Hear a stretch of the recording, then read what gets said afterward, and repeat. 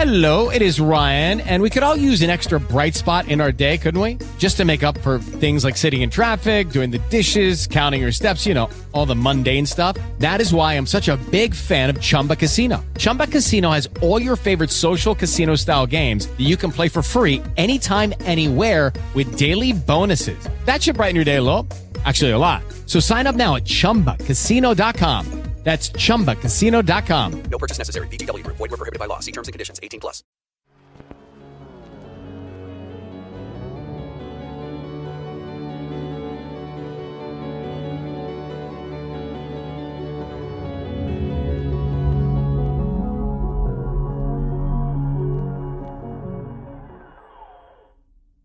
I was recently sitting in Starbucks, fooling around on my laptop, and overheard a group of students discussing what scared them and why. Hearing this caused me to try and think back to the first time in my life I was truly scared. I guess I'm getting old because it took me a few minutes to think of it, but once I did, I figured I'd better write it down so I'd never forget again, just to prove to myself I hadn't just undergone one of the most useless exercises of my life. It seemed like a good idea to send you a copy so you could share it with other people. Not completely sure what my age was, maybe as young as 8, but more likely closer to 10. I had been foaming at the mouth waiting for Halloween to arrive. It had been my favorite holiday for as long as I can remember. I'd known who I was going to dress up as after I saw the first Spider-Man movie with Tobey Maguire at the theater. My parents took me to Walmart as soon as they put out the costumes. It wasn't the best and looked a bit stupid on my fat little body, but I wore it with pride. My friends and I sat at lunch every day, excitedly discussing what houses we were going to and the candy we were hoping to get.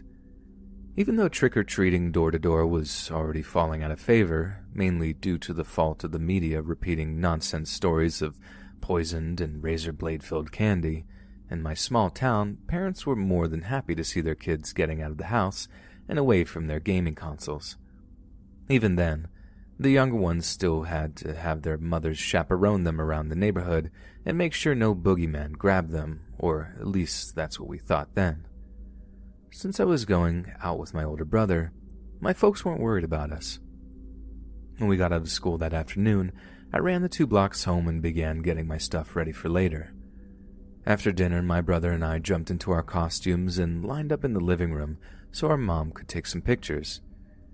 Every second I was stuck in my house was torture. When she finally let us go, it was already beginning to get dark.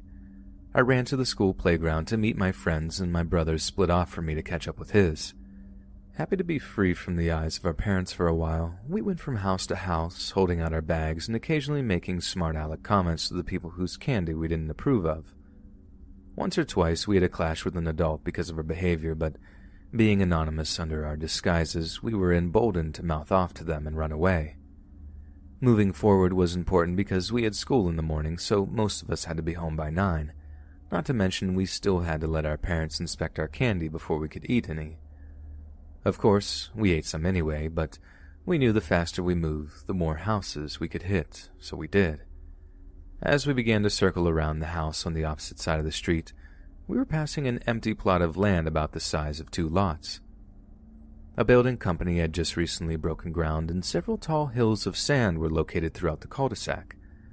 For some reason, I happened to glance over at the empty land and noticed a tall man dressed in black standing behind one of the sandhills. He didn't move at all, and at first I thought he was some kind of decoration. But when I looked away to get my friend's attention and looked back, he was gone. When my friends didn't see him, they started making fun of me, but I knew what I'd seen. I tried to act like his disappearance didn't bother me, but I was already shaken up. I did my best to forget and continued my nocturnal assault on candy. We moved pretty swiftly, going from house to house, but once again, as we approached the middle of the block, the dark, scary figure came back into my view. I was relieved to hear my friends acknowledge his existence this time. He remained stock still as he watched from the backyard of a house directly across the street. Not a one of us moved, and we continued to silently stare at each other. This battle of fear went on for over a minute before he slowly began walking towards us. We hightailed it out of there before he completed his first step. I remember looking back at one point and not seeing him behind us, but I wasn't stopping until I couldn't run anymore. We all hit the wall around the same time. Coincidentally, we were almost back right where we'd started that night. Bent over with my hands on my upper legs, I struggled for every bit of air I could get. Even though we were still very afraid, we joked with each other, laughing probably in relief. Once I was able to finally breathe somewhat normally, I stood upright. If I recollect correctly, I was making a joke about one of the other guys, probably Steve. He was a common target for our humor, and I happened to look across the street to the playground. I was mid-sentence when I noticed the shape of a person standing just out of the glare of a streetlight. I couldn't be sure if it was our stalker up until I stepped over a few inches, so I could see without the chain-link fence blocking their upper body. As I moved to get a clearer look, my friends watched me closer, afraid to breathe until I passed judgment on what I was seeing. The person didn't move this entire time. This is until I got into a position to get an unobstructed view. The moment we got a clear eye-to-eye view of one another, the man stepped into the direct glow of the lamp, allowing me to see him fully. All I could say was run. Unfortunately, this time we split off in different directions, likely toward each of our homes. At least, that's where I was headed. Although I was moving as fast as my fat little body could carry me, some unknown feeling made me look back to see where the man in black currently was. I imagine each one of us was convinced he was hot on our tails, but I saw him turn nonchalantly and begin walking in the direction I had seen Steve and Brian run in. They must have seen him behind them because I heard Steve in the distance let out a scream and yell, "Oh, dude, run!" A few seconds later, I had made it to the perceived safety of my front yard. My lungs burned so bad, I just dropped flat on my back and spent a couple of minutes getting myself back together. As I entered the front door, I was still huffing a bit. My brother was already back home, and when he saw the state I was in, he laughed at me and said, "What's wrong? The boogeyman chase you? Did the little baby get frightened by all the monsters?" He said it all in a very condescending baby talk type tone. He was being his usual idiot self, but I was too distracted by what had just happened to be mad at him. All the excitement and running I'd been doing had left me exhausted. I just walked into the kitchen and dropped my bag of candy on the floor in front of my folks and walked upstairs to bed. I was barely able to get out of my costume, but I eventually did and quickly fell asleep. Sometime in the middle of the night, I dreamed that the phone was ringing out in the hall, but since I was so tired I couldn't wake myself up to see if the ringing was real. When I came down the next morning to eat breakfast, I was still a little groggy. While I sat at the table waiting for my food, my dad asked me when I had last seen Brian the night before. As soon as he said this, I was instantly sucked back in time. Every second of the night flashed through my memory like a video on fast forward. All the fear I'd felt was right there with me, as if it had only just happened that minute. I wasn't sure why he was asking me this, but I was terrified it had something to do with the man in black. Although I was afraid of what I'd heard, I asked him why anyways. He answered in a calm voice that his parents had called here looking for him last night because he never came home from trick-or-treating. My heart started pounding and I could feel sweat beating up on my forehead. I could see the fear emitting from my parents' faces. Even though I wasn't sure what it all meant, I knew it couldn't be good. All I said was that we had gone trick-or-treating and when we'd had enough, we'd split up and went our separate ways. That was the last time I'd seen any of my friends. I'm still not sure they believed me, but they had no reason not to. The urge simmered quietly inside of me, the urge to blurt out the whole crazy episode, every little detail, but I suppressed it. I had no idea what Brian was doing. Maybe he decided to run away. But I sure didn't want he or any other kids at school to think I was a crybaby tattletale. If it turned out that teenager that had chased us around and scared us did something to him, I didn't want him and his buddies to find me and beat me up. These are some of the crazy things that go through a kid's young mind. I'm pretty sure it was a teenager dressed up in some outfit, and my friends probably believed the same thing, even if no one said it. No matter if it was an older kid dressed up, it didn't make it any less terrifying. After all, this was the kind of nonsense teenagers did to little kids, isn't it? For all I knew, it could have been my brothers chasing us around.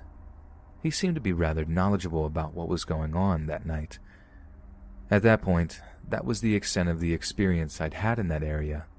I wasn't quite old enough to realize life got any worse. I had yet to discover how cruel and terrible adults could be to one another, and certainly not to children. In my world, the adults were the authorities, and the older kids were the ones who bullied or beat you up. Things never got any darker than that. Rumors surrounding Brian's disappearance tore through the school. We were all a little scared and confused about the adults' reactions. Their attempts at stopping a panic from spreading was pointless. Every kid present that day could read the fear on their faces, and just because we weren't all old enough to know why it was there, didn't stop us from seeing it. One by one, Brian's friends were called to the office. A pair of police officers were joined by a counselor as they asked each of us a load of questions. Most of them were about the previous night. Despite the immense pressure on us, no one mentioned the man in black and what had happened. We never discussed it or practiced together what to say, it just seemed to be a given. It wasn't until I got home from school that I heard. My mom sat me down and told me that Brian was dead. Apparently, during a search of the woods that ran between our side and his side of the neighborhood, his body was discovered lying in the creek bed at the bottom of a giant hill. We used that area to pass back and forth to each other's houses all the time. The hill was actually one side of a super high creek bank. Kids in that neighborhood had been climbing up and down both sides of that creek, leaving a few well-established trails probably since before I was born. If I hadn't already been afraid, hearing this definitely left me paralyzed. My mom asked me in a very concerned-sounding voice if I understood what was going on. I just nodded and said nothing. Looking back on that, I'm surprised I didn't start bawling. I think I was just too afraid. As far as if I understood what was happening, I certainly did. Now that they found Brian dead, it was way too late to tell anyone what we had experienced. Every adult in town was going to be furious if we said anything now, and my parents would have grounded me until I was 18. Just like a kid, more worried about being punished than his dead friend. That evening on the news, the story of Brian's death was the hot lead. From what I can remember, nothing was said about anybody pushing him or disposing of his body in the creek. The theory they had at the time, and the decision the authorities eventually came to, was that it had all been a horrible accident. The assumption was that he was running, in a hurry to get home, and tripped on his overloaded trick-or-treat bag, causing him to tumble down the steep hill, breaking his neck. Hearing this reminded me of a moment that night before when I had done something similar. I was in a full-speed run, fleeing the final time from the scary man, and tripped on my bag of candy. I very nearly went headfirst onto the pavement, but I caught myself at the last second and stopped myself from wiping out. Once I had thought back on that, their explanation seemed possible, and for several years after that, I decided that was what had happened. The weeks following Brian's death was stressful. However, with the passage of time, my life was taken up with other equally as important life-altering situations. As I grew older, I would slowly lose my innocence and become the angst-ridden teenager many of us end up becoming. One particular eye-opening thing happened as I sat with my parents watching some cookie-cutter TV drama. Honestly, I wasn't paying very close attention until something about the show caught my eye. A man was holding a woman at gunpoint, and he had something sheer covering his face. This image drew me back to that Halloween night. For a moment I wasn't sure why, but then the answer clicked in my head. The man we had been running from was wearing the same thing or something very similar on his face. This is why his face had looked so scary. I asked my mom what was on his face, and she told me those were stockings, something women used to wear on their legs before pantyhose became popular. I wasn't really worried about their purpose, but finally knowing what I had seen gave me a great feeling of relief. I was glad to know that we hadn't been stalked by some freaky-looking monster. This epiphany unfortunately reopened another far more terrifying idea from the past, the possibility that Brian had been killed by that guy in the mask. I had grown up since then, and I'd seen enough movies to know that kids get taken out by creepy strangers all the time and nobody knows it. I remember I had asked Steve a few days later what had happened after we split up. He told me that the man did follow them at first, but the point at which they separated at his house, the man was nowhere to be seen. They both just assumed he gave up or went after some other kids. Brian walked off toward home, and that was the last time he saw him.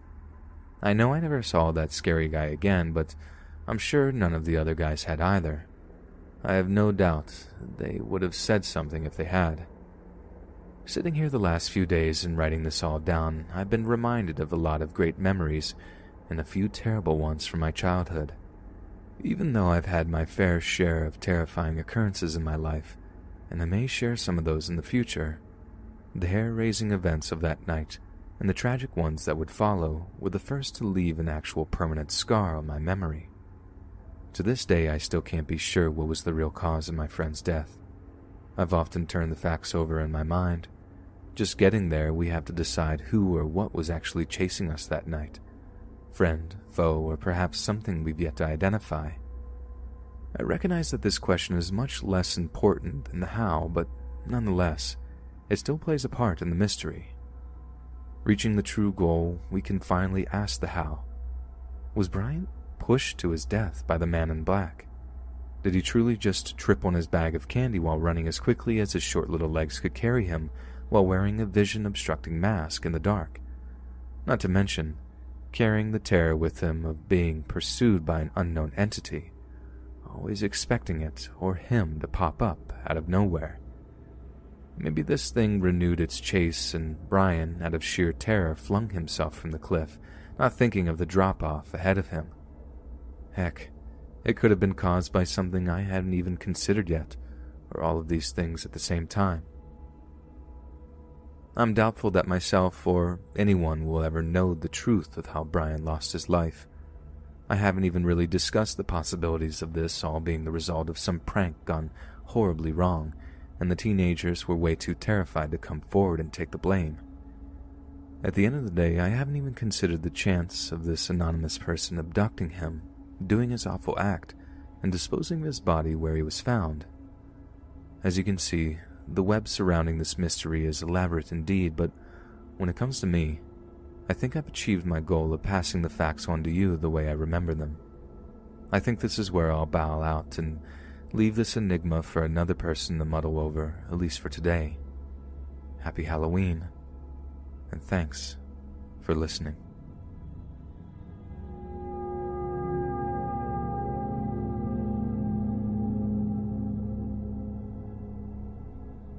With Halloween coming around, I thought I would share something terrifying that happened to me a few Halloweens back. While it doesn't involve creepy ghosts or monsters, I guarantee it terrified the life out of me and still does today. At the time this happened, I wasn't currently enrolled in school, but most of my friends were attending our local county community college. 4 of them, 2 guys and 2 girls, had been living together in a house roughly 2 miles away from the campus. In the early weeks of October, I received a text from one of them saying that they were planning a big party the weekend before the 31st at their house and I was invited. I said yes, of course, and made sure to tell my boss I would be taking that weekend off. Normally, I would have gotten a bunch of pushback, but I had accrued more than enough vacation time to cover it. A couple of days prior to the party, I realized I would be attending the party alone, and that's certainly no fun, so I asked one of the girls from work to join me. She didn't want to go without her boyfriend, so I reluctantly agreed. I wasn't trying to complain, I just simply didn't know the guy. I've never liked drinking around people I didn't know, so I was relying on my other friends to protect me from anything creepy happening. The night of the party arrived, and I chose to show up a little early so I could help my friends get everything in order. A few hours later, the other attendees began trickling in, and by 10 or so, the party was raging. Sometime after 11, the first keg was floated. One of the guys at the party helped me tap the other one and pump out the foam. Since he was the one with the nozzle, I handed him my cup to fill. At exactly the same time, a friend I had not seen in years came up and said hi. When I looked back to the keg, the guy had filled my cup and handed it to me. Being a nice little girl, I thanked him, and my friend and I walked off to catch up. We spoke for a good 15 or 20 minutes before nature called. After I peed, I began feeling really tired. Considering I'd been drinking for several hours, I figured I just needed to rest until I got my second wind. I searched a couple of rooms before I found an unoccupied bed I could lay on. After I closed my eyes, I don't remember anything other than what I thought was a dream of my friend's boyfriend throwing me on his back. I remember thinking it was a real weird thing to dream about. My next memory is of a bright, cold room. People's voices faded in and out, similar to tuning a radio. When I opened my eyes and the room came into focus, the urge to vomit overtook me. After I barfed, I heard the voice of my work friend next to me. I remember specifically I wanted to say something, but I was way too tired to stay awake. I must have fallen asleep again and slept for a while because when I woke up, the sun was shining in my face. It was so bright it made me sick to my stomach. Now I was much more coherent, but I felt like I had the worst hangover in history. My friend's voice was there again. I fought the heavy feeling in my eyelids until I could finally get a clear look at my surroundings. I was in what appeared to be a hospital room. The girl from work and her boyfriend stood next to my bed, and they both had a happy but still concerned look. At first, I tried to speak, but my throat felt super rough and congested. I cleared my throat and asked, "What happened? Did I get alcohol poisoning or something?" Every word hurt to say, and my voice resembled tires on gravel road when I heard it. "No, I'm sorry, honey, but it looks like somebody roofied you. Don't worry, though, no one assaulted you. You just get some sleep, and we'll talk about it all when you're feeling better." I was concerned about what I just heard, but she fortunately said nothing happened, so I wasn't too terrified, at least not at the time. Sleep took me once more, and other than waking up once or twice briefly, I slept through the night. That morning I was far more lucid, but the sick feeling was still with me. When I opened my eyes, my friend from work was still there standing at the foot of my bed, but at least now she had a smile on her face. I found out later she went home for the night and returned that morning. "How do you feel?" I let her know I felt much better, and we spoke a little while before the nurse came back in with food. Not much of it gotten eaten, but I was thankful for a cup of orange juice that came with it. This was the first time we'd been able to really talk since it happened, so she briefly laid things out for me. The following will be her words describing the events of that night. "Jeff and I hadn't seen you for a while, and I became curious of where you were and a little worried. I made Jeff come with me as I waited through the party, asking people if they had seen you or knew where you were. Everyone said no, so I began looking, going room to room, checking if you were in one of them. When I came to the third door, I opened it and saw two guys standing over a girl who was asleep on the bed. I took a couple of steps into the room and saw that it was you. When I looked at the guys, they both had a sheepish look on their faces, like little boys who had been caught with their hands in the cookie jar. This made me really uncomfortable. Jeff must have known what they were up to because he walked up behind them, looked them in the eyes, and told them that unless they wanted to get the life beat out of them, they better leave. That's just what they did. I didn't recognize either of them, but you may. If we see them around again, I'll point them out to you. I tried to wake you up, but you wouldn't move. No matter how much I tried, I couldn't get you to wake up. What little energy you had, you used to fight me. This is why I had a feeling you'd been drugged. I asked Jeff to help me get you out of there into the hospital. I was certain your condition wasn't due to beer. I'd spoken to you less than an hour before we found you, and you looked completely sober. Since I hadn't much luck in getting you to wake, Jeff just picked you up and threw you over his shoulder, kind of like a bag of flour. Despite the context, I couldn't help but chuckle. You fought him a little, but nothing he couldn't handle. We whisked you away to our car and brought you to the ER. They did some tests, and they came back positive for a cocktail of roofies and a couple of other drugs. The doctor said you were lucky because combining those amounts of drugs with alcohol could have easily have killed you. I didn't mention what situation we had found you in at first, but Once the test came back, it seemed like the right thing to do. They contacted the police, and Jeff and I spoke to a couple of officers about the party and how we found you. Since you're awake now, don't be surprised if they pay you a visit. That's it. Everything up until today. Now that I've heard about how close I came to being assaulted, I was starting to freak out. I didn't hesitate to thank her and tell her to tell Jeff how truly thankful I was, just like she suspected. 2 cops showed up later that day, a few hours before I was discharged. I honestly didn't know how I'd been drugged and couldn't think of anyone who would have wanted to do that to me. Of course, my mind was still a bit hazy. I promised them if I remembered anything, I'd call them right away. When I made it back home, I figured I should call my boss and tell him I needed a few more days off. But when he got on the phone, he was very compassionate towards me. He mentioned that Gail, my friend from work, had already contacted him and explained my situation. He told me I could take as much time as I needed and hoped that I was feeling better. After I thanked him, I hung up. Never in my entire life had I ever expected that man to show anything other than contempt toward me. Goes to show some people aren't all that bad, and sometimes they can surprise you. That evening, I had a little to eat and turned in just after 8. The next day was spent curled up on the couch watching Netflix. At lunchtime, I was able to eat an entire sandwich. It was nice being able to get my appetite back. Since my stomach was still growling a bit, I checked the cupboard for some snacks and noticed a pack of red Solo cups out of the corner of the eye, and then bam! It all came back like a gunshot.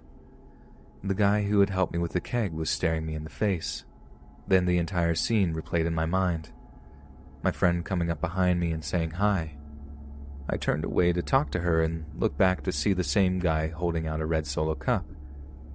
I take it and say thank you. In less than an hour, I was unconscious. He had to have been the guy that drugged me.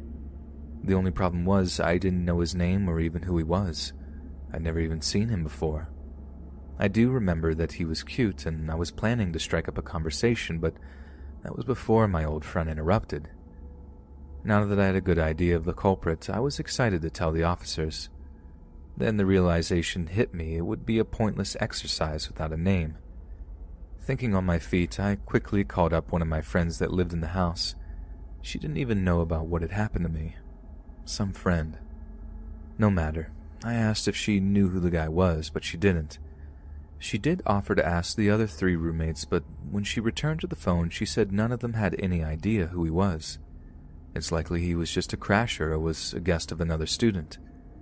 This sunk my hopes of solving the case quickly. I didn't bother to call the officers and tell them.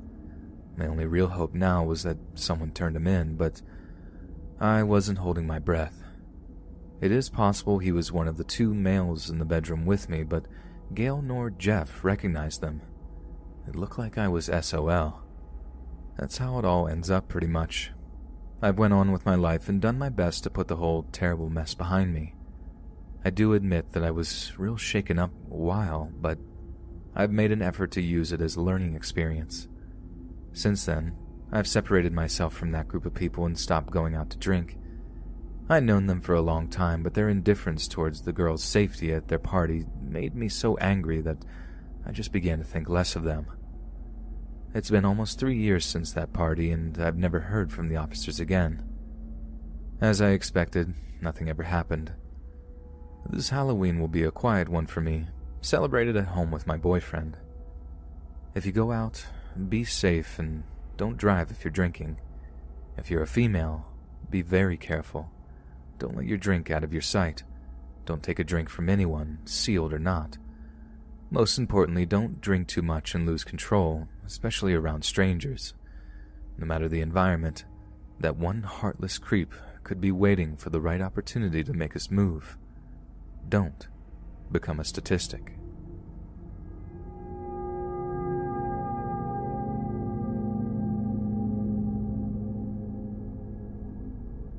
Each year around Halloween, my family gets together to tell the scariest stories we can find. Each member is responsible for one true story. The only rules are that the story must be fact and that it can't have ever been told before. With this year's storytelling get-together growing ever closer, I was finding it especially hard discovering a story. Nearing my wit's end, I took a trip to the local library in search of a spine-tingling gem from our misty past. Hours were spent in search of the perfect story until my attention was drawn to a small and unassuming headline on the corner of one page. It read, "Daniel's Mansion Fire Cause Unknown." Continuing to read through the article only caused more questions. Reaching the bottom of a 4-hour-long rabbit hole uncovered a shocking story of revenge that convinced me I'd found the story I'd been looking for. About a month from now, I will be sitting in my parents' living room, sharing with them the tale I've discovered. As I thought forward to this night, I figured I'd share this little-known story with others, hoping to add an air of creepiness to their holidays too.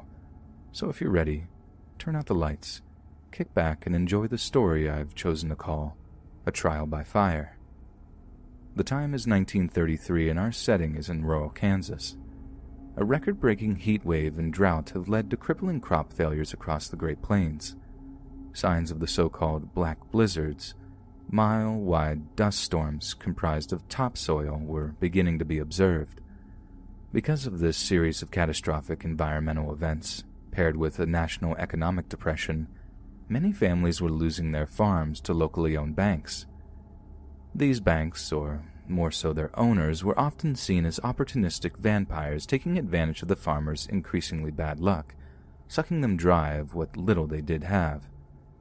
In our town, the local boogeyman bank owner was named Saul Daniels, and although he was not as predatory as many bankers, he was despised nonetheless. Not as much for his habit of foreclosure and eviction of those farmers too far in arrears, but more for his agonizing inability to never deny his son anything he wished. Abe Daniels was the textbook example of a spoiled child, and his constant worsening behavior because of this saw him grow from an annoying, whining little brat into a universally hated adult. He never let an opportunity to take what he wanted pass by. Any merchant in town doing business with his family's bank would ever be safe from Abe's predatory behavior. He would often brazenly walk right into a business owner's store and take what he wanted off the shelf. No one who owed the Daniels Bank, no matter the amount, would dare stop him from fear of losing the tiny bit of whatever they had managed to hold on to. Abe's desires were not limited to mere objects on the shelf. His childish mind would sometimes focus on an unlucky woman. As you would expect, they were also nothing more than objects to him. He made it clear to every girl he chose that she was helpless against his desires. The foolish few who fought his attention found themselves homeless overnight. Probably the worst example of his malevolent acts on females was that of Miss Natalie O'Leary. Miss O'Leary was a young schoolteacher. She had moved into the area only the year before and was soon to be marrying a young man named Martin Clark. By all accounts, the couple were very much in love. One Sunday morning, Miss O'Leary caught the attention of Abe outside of her church, and at that second her fate would be sealed. He finally caught up with her a few mornings later at the Thompson family restaurant as she ate her breakfast. Being very familiar with Abe and his mistreatment of other women, she attempted to pay her check and leave before he could approach her. She wasn't quick enough, however, and Abe was on to her. He accosted her with a number of unseemly comments and propositions far too crude for me to repeat here. Miss O'Leary retained her ladylike demeanor as long as she could, until Abe slapped and grabbed her backside right in front of everyone. This was when she lost her temper and returned the disrespect by slapping him across his face. It was clear that he wasn't prepared for such a reaction. No one had ever dared to put their hands on him. The shock and rage radiated from him almost as brightly as the handprint on his cheek. Abe must have been unsure of how to deal with the situation and stormed out of the restaurant without a word. Everyone there that morning did their best to warn Miss O'Leary of the danger she was in, but she didn't take their warning seriously. No man or woman could strike Abe Daniels in front of witnesses and not expect severe repercussions. Severe repercussions were exactly what she would receive. Miss O'Leary's body was discovered 5 days later in an irrigation ditch just outside of town. She had been struck about the head at least 15 times. Various bones throughout her body had been broken so badly that the pathologists Don Atkins, said that they were like those he'd seen in head-on auto collisions. The worst was perhaps that she had clear signs of being violently ravaged some time soon before her death. This crime shocked the entire county and surrounding counties and was surely the worst ever to occur up to that time. Miss O'Leary had been loved and respected by most who knew her and had no known enemies. Every citizen was greatly angered by her death and demanded the killer be brought to justice swiftly. The sheriff's initial suspect was Martin, her fiancé, despite his guilt being doubted by most. He had been seen arguing with Miss O'Leary after church that Sunday, but this turned out to be a misidentification of another couple by a nearly blind woman.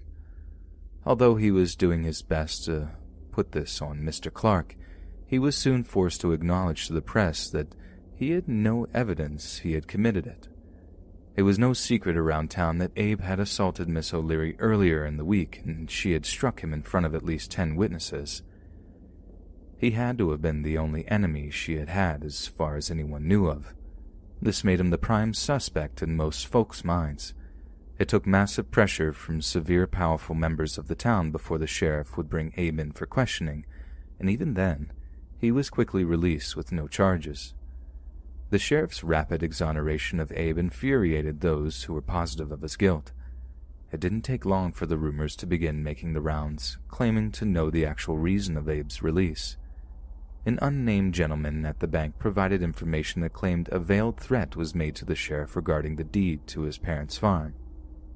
They were said to be several months behind in their payments to the bank, and this gentleman claimed Saul had threatened to foreclose on them if any charges were brought up on Abe.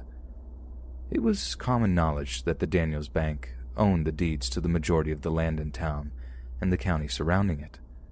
Whether Saul had made such a threat could never be proven, but most who had heard it had little doubt it was.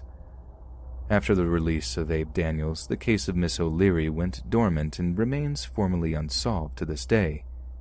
Even though most were confident of Abe's guilt, without any real evidence or support of law enforcement, there was nothing they could do. Therefore, they were forced to bite the bullet and move on with their lives, praying one day a big break would come along and justice would be done.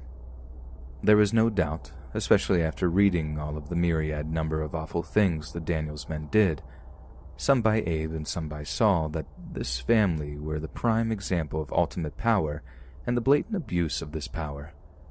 However, there is one aspect of this story that we cannot leave out, and that is the widespread racism aimed at the family. Kansas has a long history of supporting minorities that goes back at least to the 1850s, when bloody battles would break out between the anti-slavery elements in the state and the pro-slavery ones in the surrounding state of Missouri. These skirmishes would continue all the way until the ending of the Civil War in 1865. Even in a usually open-minded and inclusive area, the distrust felt toward the Jewish family was widespread. There was a time in which this was not true. In the early 1890s, when Saul Daniels first arrived in the area, he was welcomed with open arms. The county lacked any type of banking system, and Daniels' arrival was seen by many as a gift from God. While not being wealthy himself, he received the backing of several of the county's wealthier landowners. By 1907, the Daniels Farmers and Cattlemen Bank owned half of the town's properties and surrounding farms. This was around the time attitudes towards Saul and the rest of the family began to turn sour. Many of the men that had supported Saul in his early years had lost their fortunes in subsequent financial panics, but he had continued to invest his money wisely and grow into a man they could only have dreamed of once being. A few of these men had approached Saul for loans but found themselves being rebuked by him for being foolish with their investments. Those men believed they were owed the money for helping him in his time of greatest need. This was likely the root of the bad feeling felt towards them and reinforced the stereotype many of them had of the greedy Jew in their minds. In the following decades, the rising anti-Semitism in Europe was brought to the New World with the immigrants coming west. A prevailing ignorance of the people and their religious practices only served to drive the two groups further apart. Stories of practices like child sacrifice, no matter how ridiculous, were being spread freely throughout the community. Saul and his spoiled son were not the only Daniel's family members to suffer from this spreading prejudice. The matriarch of the family, Rebecca, despite being relatively liked in town, was often treated like a second-class citizen. This treatment ranged from being passed over in favor of other shoppers in the Baxter Mercantile to children's blatant name-calling in the street. Rebecca, being a meek yet kind little woman, took all this abuse in stride. Saul was certainly made aware of the way his beloved wife was being treated. This may have been the prime motivation behind the coldness he showed toward them. This bitterness grew worse in 1918 when Rebecca succumbed to the Spanish flu and his only son, Abraham, also did as well. It was said at the time that the only thing Saul Daniels loved more than money was his family. Most think Rebecca was the only moderating influence on Saul. So, her loss removed any amount of kindness he may have still felt for his neighbors. The boom that followed the Great War continued Saul on his trajectory to boundless wealth. As you can imagine, his ever-expanding net worth made him more and more hated by his neighbors. This period of amazing prosperity just happened to coincide with Abe's ascendance into young manhood. Rebecca's moderating influence could have possibly worked to rein in his more childish impulses, but without her around, Abe's near death made Saul virtually unable to deny him anything, regardless of the cost to himself or others. Not only did he have his own stable of racehorses and automobiles, but he would often purchase them for his group of hangers-on, only to take them away and destroy them right in front of the person if they angered him in any way. He was said to have bought 7 cars in 1 year, only to go on and crash them soon after. Following his clearance in the death of Miss Natalie O'Leary, Abe left for an extended vacation to Europe.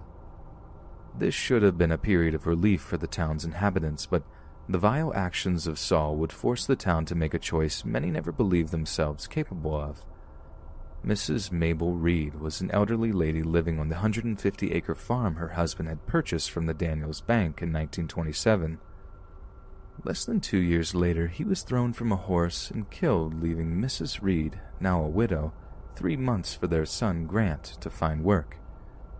In the deepest depths of the Great Depression, work anywhere was exceedingly rare. Hearing there were jobs aplenty in California, Grant hopped a train heading west. In his absence, Mrs. Reed did her best to make what was left stretch until Grant had found work. At the 4.5-month mark, every cent was spent, and she had yet to hear anything from her son. She survived on store credit and the kindness of her fellow farmers. In a place where no one was getting by on farming, this was an especially generous act. After 6 months without a single letter from Grant, everyone but Mrs. Reed had lost hope. Things for her were looking very bleak. She was 3 months behind on her payments, and although this wasn't that long compared to many of those around her, she knew Saul could pounce on her at any second. The pounce came a mere week later. To this day, no one is sure what caused Saul to choose her for foreclosure. One theory was that he was missing his son, but the facts are, none of us know his true motivations that day. He sent the sheriff out the morning of October 13th to serve her with a notice of foreclosure and assist her in the removal of her personal effects.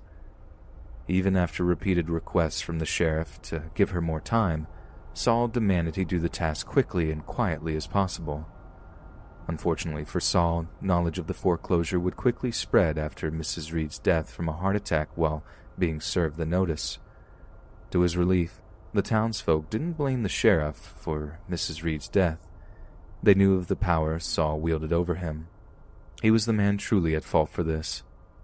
And almost every shred of misery that had happened the past 30 years could be traced back to him or his disgusting son. As if things weren't already awful, Grant Reed showed up on the morning train just 2 days later. With him was more than enough money to pay off the remainder of the deed. Upon being told of his mother's death and the circumstances surrounding it, he stepped silently back onto the train and returned west, permanently disappearing into history. The downfall of the Daniels family empire can probably be pinned down to this moment. The arrival of Grant Reed only 2 days too late was the last straw for most of the citizenry. A few people even proposed the theory that Saul had been alerted of his imminent arrival and foreclosed out of plain spite. Nothing shows this to be true, but it wouldn't be out of character for Saul Daniels or his son. Within hours of his return home, Abe was back to his usual behavior. At the time of Miss O'Leary's tragic death, he had been in an odd relationship with Miss Barbara Roberts, a daughter of Gerald Roberts, a member of the city council and owner of Roberts Men's Fine Clothing. Miss Roberts and her father became estranged soon after she and Abe began their counting of one another. Folks suggested that it was because she continued to see Abe after he had done all those things to her on their first date. Regardless of the true reason, just being believed to have assaulted the daughter of a well-respected member of the community, and a well-loved one at that, was enough to set his ultimate punishment in motion. With Halloween soon to arrive, the denizens of the town began to prepare for the worst. The holiday in the earlier parts of the 20th century were far different than it would turn out to be in the century's waning years. What had been more of an adult-oriented occasion had begun its drastic switch towards a more child-centered celebration. Although the tradition of trick-or-treating had already begun for the younger ones, another much more juvenile pattern of behavior was common among the older children. In this period, the night of All Hallows' Eve had the more popular name of Mischief Night, and the night very often lived up to this name. Vandalism was the norm in much of the country and proved to be very costly to the communities in which it occurred. What was once seen as boys will be boys started to be viewed in a more serious light. It took the coming of a war and a concerted effort to divert the attention of the destructive to less expensive hobbies. To this day, groups of energetic boys still roam neighborhoods on Halloween, cruising for things to smash, but compared to these same areas in the 1930s, this behavior has all but ceased to be a real concern. The week leading up to the 31st was consumed by multiple private meetings. These meetings were held in the homes of the few remaining wealthy and powerful people that weren't named Daniels. At the time, anyone not involved in them was left with the assumption that they were related to the yearly celebrations of Halloween, specifically the Fall Festival and Halloween Parade held each year around this time. No one on the inside attempted to check this belief, and because of this, what was to occur on the night of Halloween was able to be pulled off without the targets getting any prior warning. Just to remove any chance of rumor, a city meeting was held at the school to announce the town's plans for the holidays.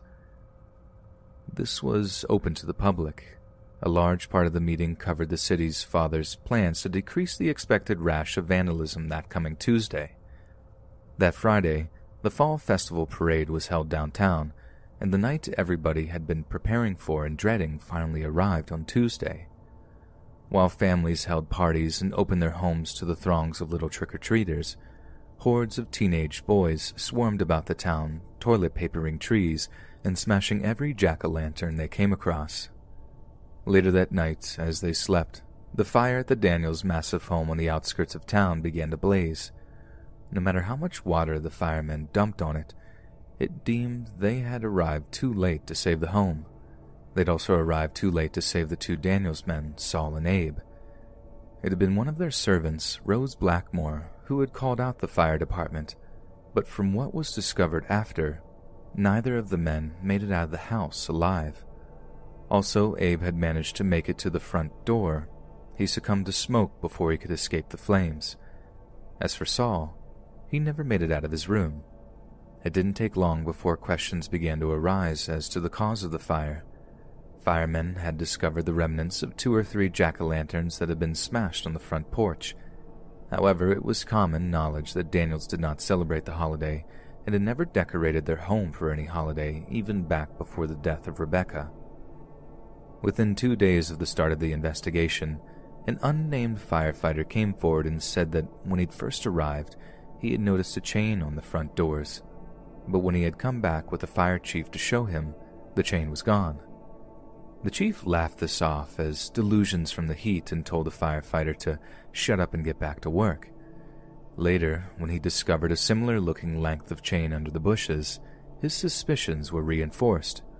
This piece of information intrigued the sheriff as he hadn't come across any chain during the course of his investigation. Desperate for any lead, the sheriff brought every man present that night in for questioning, but no one would admit to seeing anything out of the ordinary. Weeks passed with no clues, so the cause of the fire was ruled as an accident due to criminal mischief. Although no one had seen any kids in the area, not to mention with pumpkins, it was the closest to a resolution he could find. It was obvious nobody was going to ruin some kid's life over a stupid accident. Besides, no tears were going to be shed over the loss of that despicable family. The sheriff already had his hands full with cattle thefts and poaching. He wasn't going to be able to waste any more time on a dead-end case, so he packed up the file and moved on. As the years passed and people came and went, an occasional story about that night would drift into his office. Some of the things were just too outlandish to give any credence to, but a few matched things he'd heard before or been suspicious about then. An anonymous letter arrived in his office alleged to be from someone who'd heard the truth of the fire from someone involved in it, but without any names, he was right where he'd started. The first real break arrived in 1938. He'd been summoned to the sick bed of Ellis Norton. He claimed to have something important to get off his chest before he met his maker. The story Sheriff James heard that night would only create more questions than he had before. Ellis claimed that after the death of Mabel Reed and the rumors of Barbara Roberts' assault, folks had had enough. They began meeting in small groups, gradually bringing someone else into the conspiracy. No actual plan was created until the Sunday evening before Halloween. After services that night, everyone decided on what action they would take and when. The 31st had seemed the perfect time to send those two evil SOBs back to hell where they came from. Sometime after midnight on the 31st, everyone gathered downtown and took the short walk to the Daniels place. To ensure that they would be unable to flee the house when the fire started, any and every door and window was rendered unusable. Norton didn't indicate how exactly this was all done, but did mention that both doors had been chained shut. When they were confident Saul and Abe were trapped, a large amount of kerosene was poured all over the porch and several jack-o'-lanterns were lit and thrown onto the kerosene. Once the blaze had fully taken hold, Rose Blackmore was phoned anonymously and told to call the fire department. Mrs. Blackmore had made no mention of this phone call back in 1933, but may have been in league with the others in protecting them. Since she had passed in 1936, the sheriff couldn't ask her. Ellis also recounted hearing the screams of Abe Daniels as he burned alive. The sheriff's hopes were soon to be dashed when he came to the question everyone wanted to know: who was involved? This answer Ellis could not provide. He had sworn on his soul that he would never say, and this was an oath he was willing to honor to the grave.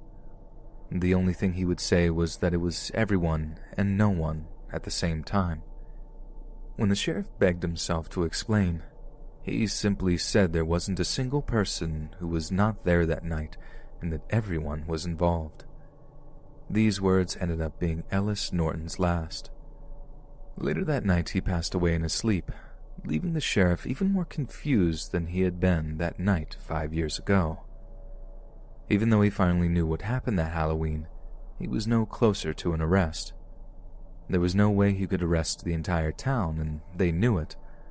From all that he had learned over the years, it looked like everyone from the Daniels maid to most of the fire department played some part in the murder. He would go on to let it be known around the town that he was fully aware of what had occurred. Not even he knew why he had did this. Could have been in a vain attempt to scare someone into talking, but no matter the reason, he would retire never having the answer to the questions that mattered. Supposedly, even on his deathbed, it was said that case was on his mind. One particular sensational story claims his last words were, "Please, just one name." Whether this actually happened or had anything to do with the Daniels murders, we'll never know. One thing is certain, however. On a Halloween night in 1933, an entire town took it upon themselves to dole out the justice they had been deprived of for so long, and did it in an especially brutal way. The fact they did this to one of the most powerful families in the entire state of Kansas, and nobody cared enough to punish them for it, just goes to show you how truly terrifying these two men must have really been.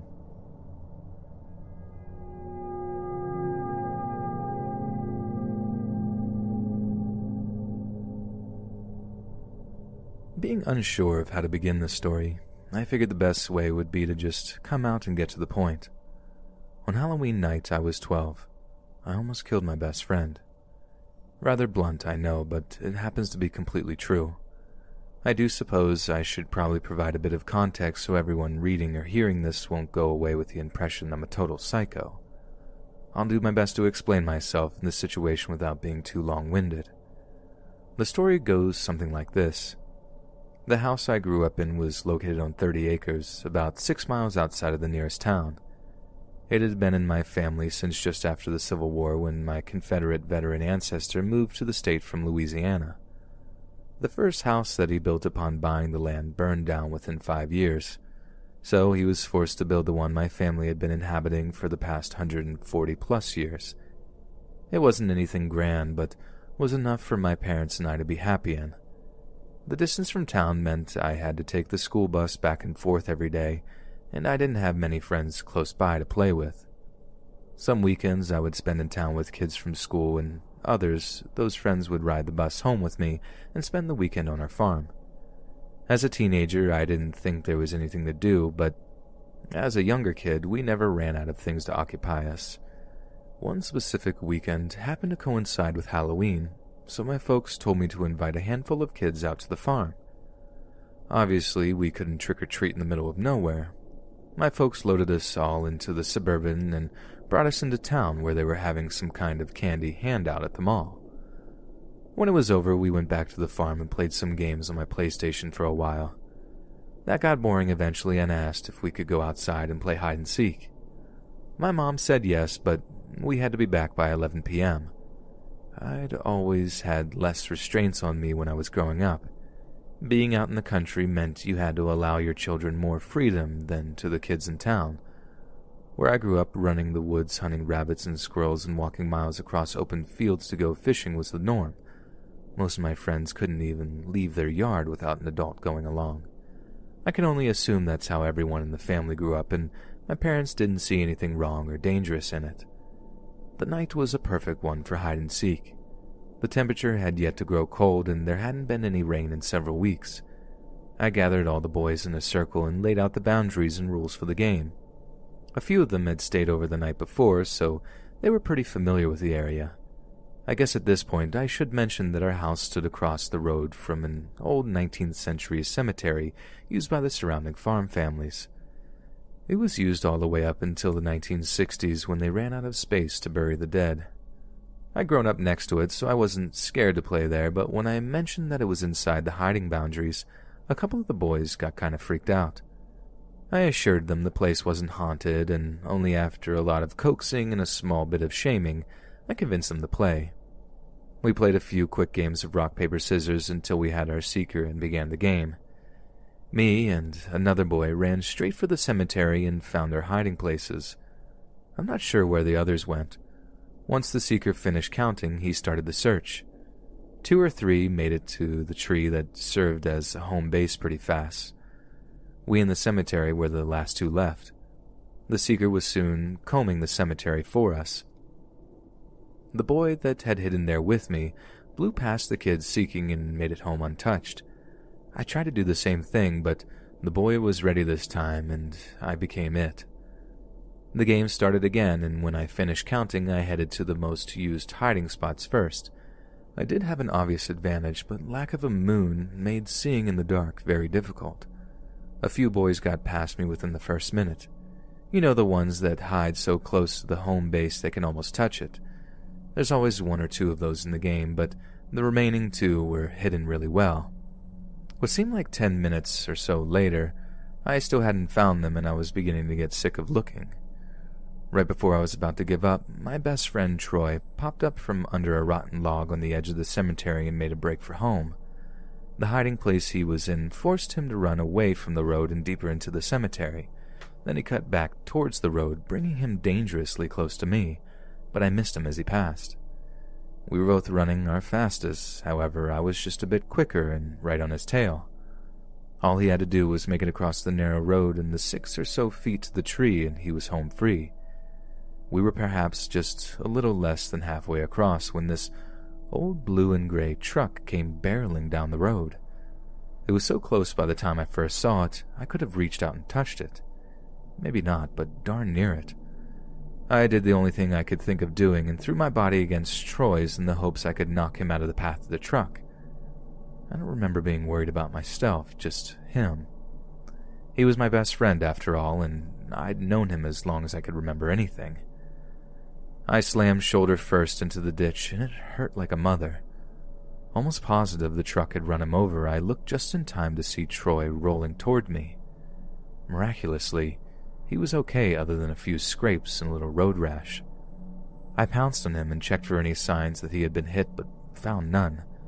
My hands were shaking, and I felt like I was about to barf, but so relieved I started chuckling like a lunatic. I looked up the road and the truck was nowhere to be seen. This wasn't scary as much as confusing.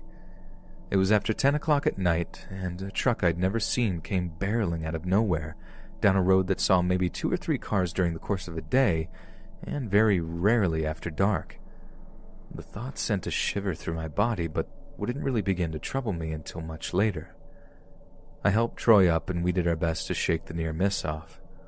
The other boys were in utter disbelief that we'd survived and kept asking us if we were okay. I was a tad sore, and I imagined Troy was about the same. Some of the boys were scared.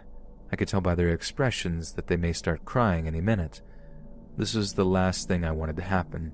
I repeatedly assured them that we were completely fine and there was no need to be upset, and in a few minutes they began to calm down. I made all the boys promise not to tell anyone, but especially not my parents, what had happened. My biggest fear was that I wouldn't be able to play outside after dark anymore. Also, if the other guys' folks heard about it, they may not let them stay the weekend anymore. I barely had any friends as it was. The game was over for the night after that, and it was getting close to 11 anyway, so I called it. We returned to the house and played games until it was time to go to sleep. The remainder of the holiday, we spent our time building a fort in the woods behind the cemetery. That ended up being the last game of hide-and-seek for the year. Soon after the 1st of November, fall finally began in full. As we grew older, the weekends at the farm became fewer and fewer. A few of the boys there that night got other friends, and one boy, Nicholas, lost his life after his car was struck by a train at an unmarked crossing. Despite this, I look back at those days with an endless happiness. I still talk to Troy about it once a month. He's currently stationed at Fort Hood in Texas with his beautiful wife and 2 daughters. We never fail to laugh at how close we came to getting killed that night, only to be overtaken by confusion and fear surrounding the circumstances in which it happened. As for me, I'm in the process of moving back to the farm with my new wife. My dad and I have been building us a new home a few acres away from the old one, and hope to soon be moving in.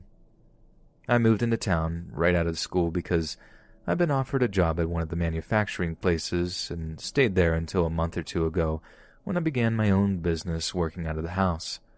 I told my wife many times how fun it was growing up there, and we agreed there isn't any other place we'd want our kids to grow up in.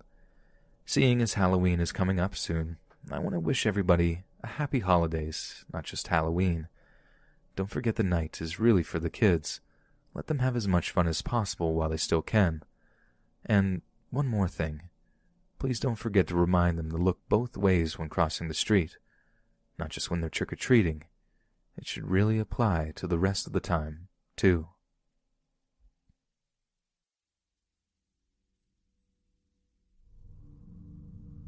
I'm not sure if I ever told anyone this story before, but I thought since the Halloween holiday is arriving soon, I'd share this strange but sad thing that happened to me as a younger man.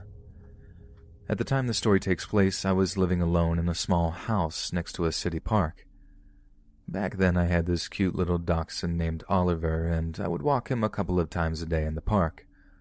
On one morning walk, Oliver befriended a fat golden retriever named Buddy. Buddy's owner turned out to be an older gentleman that lived in the house on the other side of the park. His house was roughly 75 yards or so from mine, and Although we'd wave a hello at each other once in a while, I never got a clear look at his face. As Oliver and Buddy wrestled around a few feet away, Fred, the neighbor, and I shot the breeze and whatnot. I found out that he and his wife had brought their house back from before the park had been created or even any of the houses on the other side of it, including mine, had been built. Back then, all of that land had just been open prairie. Occasionally, kids in the neighborhood would ride their dirt bikes there, but that was about it. We talked a few more minutes, and then I had to split and go to work. After that, we would run into each other in the park once in a while and sit and share stories while the doggos played with each other. A few times a year, he and his wife would have neighbors over for burgers and hot dogs. Oliver and I would attend every time we could. In the short time I was living there, Fred and I became good friends, and I never saw him as anything less than a genuinely cool old man who could tell great jokes. When fall came around, I took a second job to ensure that I could keep paying my bills. My regular job was laying concrete for driveways and sidewalks, and during the colder and rainier parts of the year we worked a lot less. The new job had me working at night, so I started seeing Fred less and less. That year, Halloween happened to be on a day off, so I decided I'd stay around the house and give out candy to the few trick-or-treaters that showed up. Only 5 or 6 kids came by that night. It was disappointing, but I guess times change and there ain't nothing I can do to stop it. Fred's porch light was also on, and I did catch a glimpse of him while he was handing out candy earlier in the evening. Around 9 p.m., I called it quits and closed up for the night. The sad lack of scary movies on TV meant I headed to bed soon after. Close to midnight, I had to take a leak, and on my way back to bed, red and blue lights caught my attention from outside. Coming from Fred's house, as a matter of fact. I stood at the window and watched for several minutes, but they were just too far away to tell what was happening.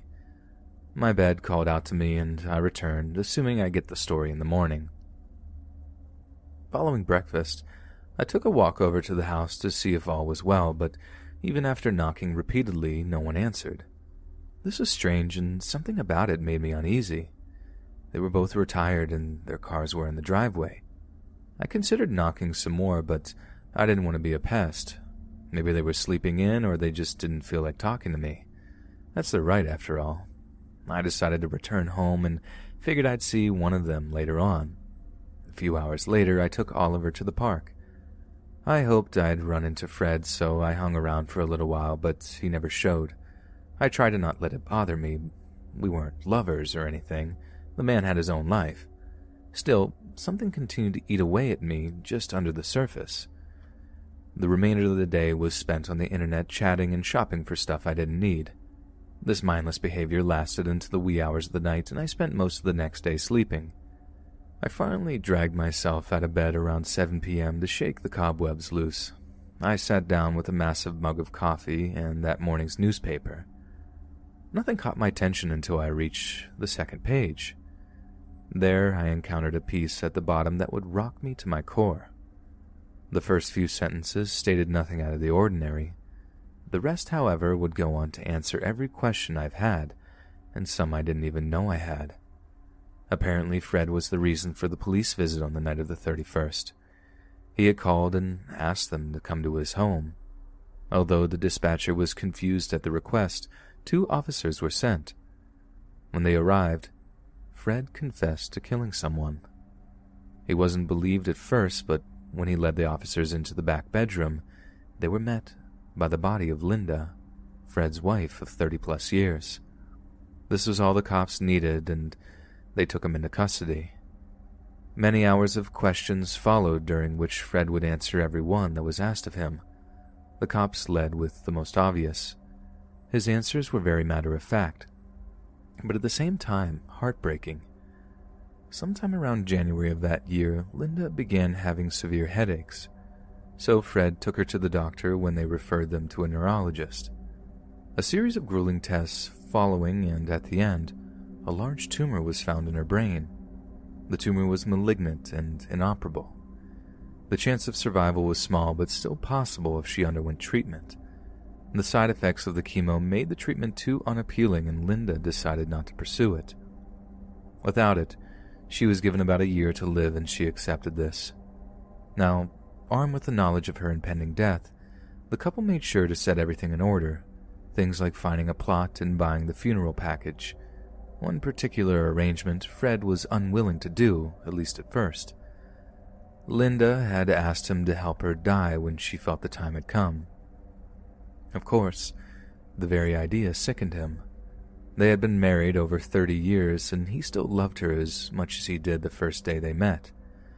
She didn't push, but as her symptoms became worse, he ultimately relented. When the time came, it just happened to be on the night of Halloween. Linda knew the holiday had always been one of Fred's favorites. He loved to see how happy all the children were when they came to the door. She was also aware of the drastic drop in the number of trick-or-treaters in the last several years. Nonetheless, she still insisted he hand out candy to the few that did come by because of how happy it made him. Her plan was to make the scene appear as if though she had given the lethal shot of morphine to herself, but Fred stated that once she was gone, his desire to continue living had ceased. But since he didn't have the guts to kill himself, he hoped the state would do it for him. That night, after he filled the needle and handed it to her, he left the room to hand out candy, but after an hour, he'd only been visited by 2 kids and he realized his heart just wasn't in it anymore. So he turned off the porch light and returned to their bedroom to be with Linda. She had already passed by this time, but he crawled up next to her in the bed anyway and laid with her for several hours until he decided it was time to turn himself in. I've added some additional information I picked up later, but this is more or less the facts.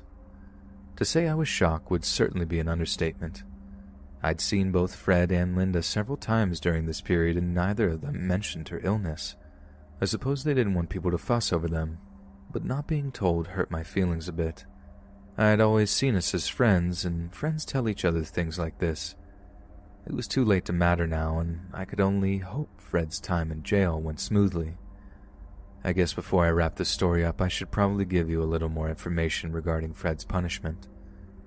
After a few months of deliberation, he was given a deal where, in return for a guilty plea of second-degree manslaughter, which is a Class C felony in our state, he was given a sentence of 1 year in jail and an additional 5 years of probation. Since he had been held in the county jail for over a year, he was released with time served. The overwhelming attitude around the city was that he held no malice against his wife, and the crime was an act of mercy. Knowing the man personally, I can attest to this. It was clear that he and Linda loved each other very much, even 30 years on in their marriage. Making the decision, not to mention actually assisting her in it, must have been a terribly agonizing decision for him. After his release, I can't tell you much more. I'd moved away to the next town over during his time in jail. The city put some soccer fields in the park, and the constant noise all day kept me awake. Since the peacefulness of the neighborhood had been shattered and my friend was in the clink, I was forced to find a new place. I have considered driving over and visiting my old friend a few times, but have chickened out every time. His name is yet to appear in the obituaries, so I hope he's doing well and has been able to move on without Linda. Perhaps someday I'll finally summon up the courage and go see him. Until then, I wish you well, old friend. Your wise counsel is sorely missed. I'm sure when your time does come, she'll be there, waiting at the gates for you. Okay, round 2. Name something that's not boring. A laundry? Ooh, a book club. Computer solitaire, huh? Ah, sorry, we were looking for Chumba Casino. That's right, ChumbaCasino.com has over 100 casino-style games. Join today and play for free for your chance to redeem some serious prizes. ChumbaCasino.com. No purchase necessary. Void where prohibited by law. 18 plus terms and conditions apply. See website for details. Lucky Land Casino, asking people, what's the weirdest place you've gotten lucky? Lucky? In line at the deli, I guess? Aha, in my dentist's office. More than once, actually. Do I have to say? Yes, you do. In the car before my kids' PTA meeting. Really? Yes. Excuse me, what's the weirdest place you've gotten lucky? I never win and tell. Well, there you have it. You can get lucky anywhere, playing at LuckyLandSlots.com. Play for free right now. Are you feeling lucky? No purchase necessary. Void where prohibited by law. 18 plus. Terms and conditions apply. See website for details.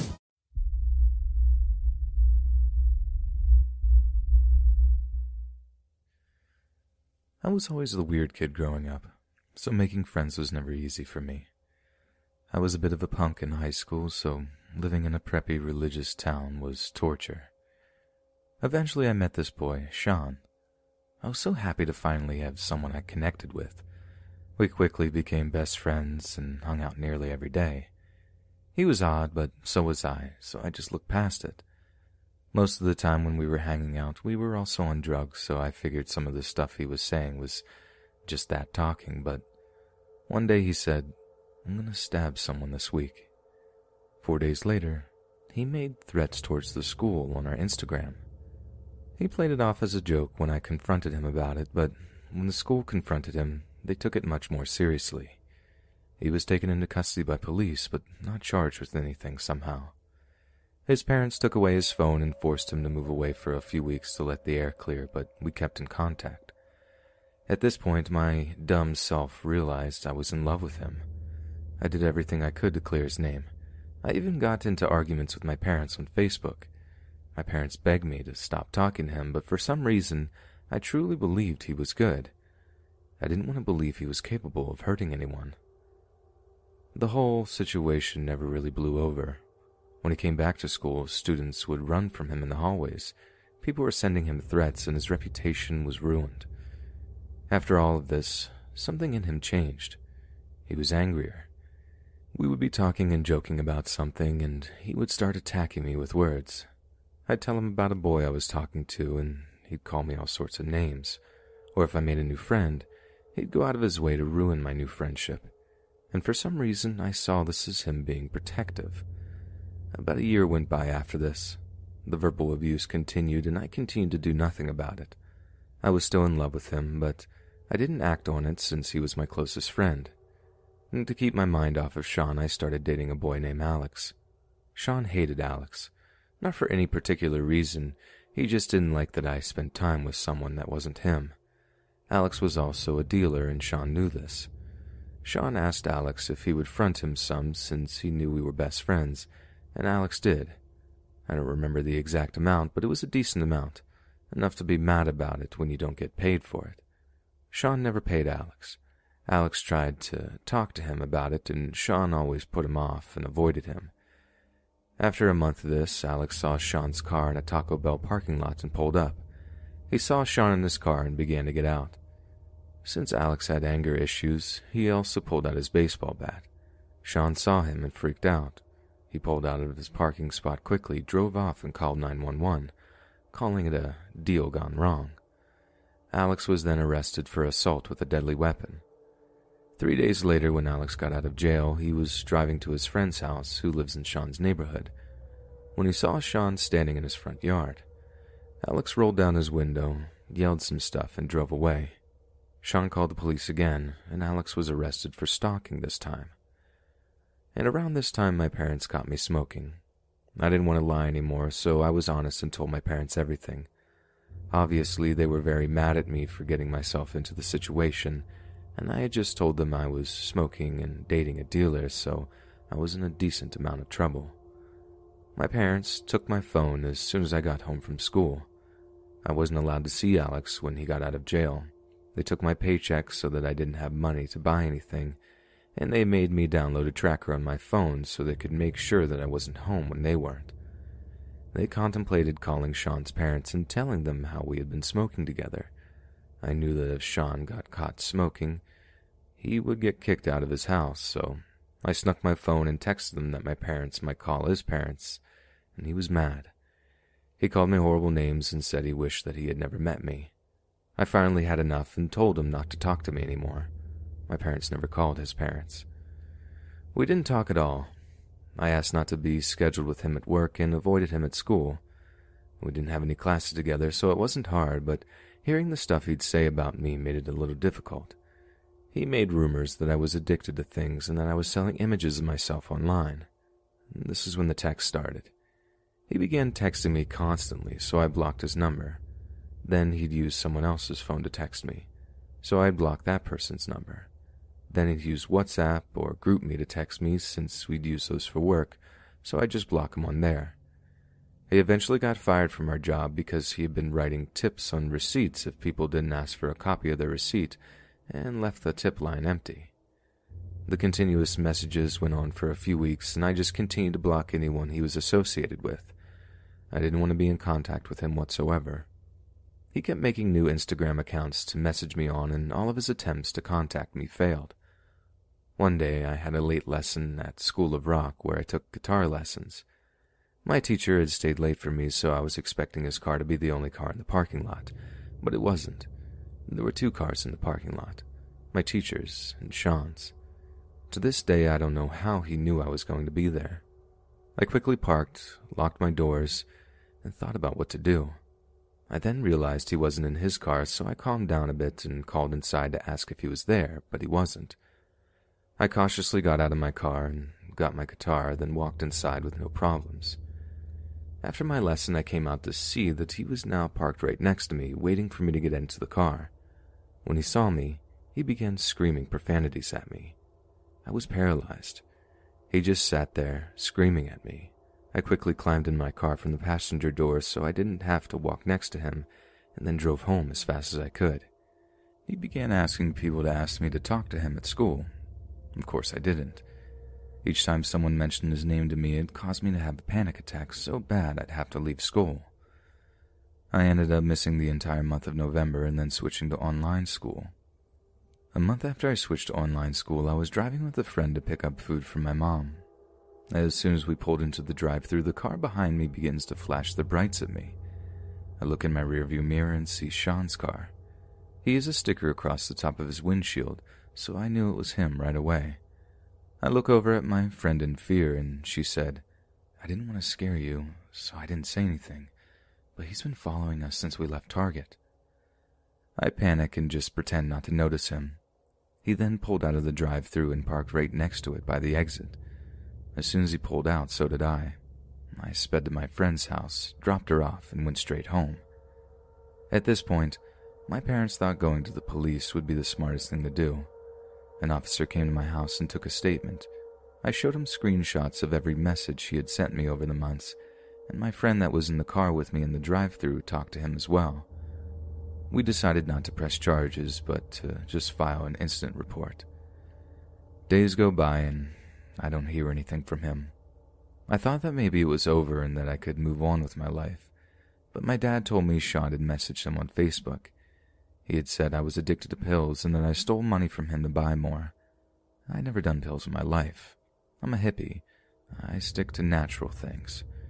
My parents know this, so they screenshot the messages and send them to police. The police go by his house and tell him to stop contacting me. I continue to get messages from random Instagram accounts and sometimes saw his car behind me, but each time I just wrote down the location, date, and time I saw him. At this point, I started to work with Alex's lawyers to prove that Sean wasn't an innocent victim. Eventually, Alex's charges were dropped. Sean was proven to be unreliable since I came forward with my story. I wish I could say I had an ending to this story, but I don't.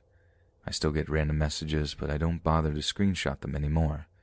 Since I switched to online school, I was able to graduate a year early, and because of that, I moved away for college, so I don't have to worry about him following me anymore. The last I heard about him was that he got arrested a few months ago.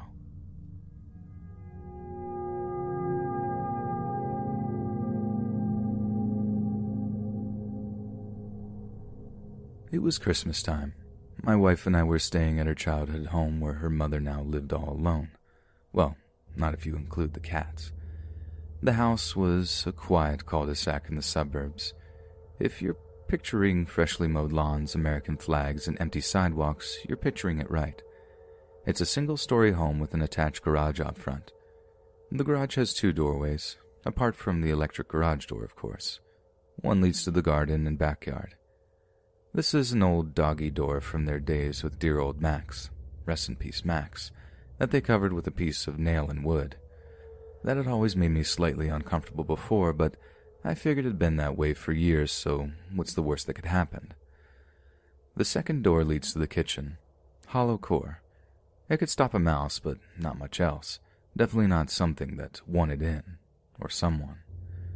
We were asleep in my wife's childhood bedroom at the front of the house. 3 a.m.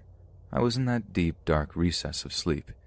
You know, you're in the diving bell, and you're submerged hundreds of meters below the surface in black water, protected from the real world by miles of nothingness.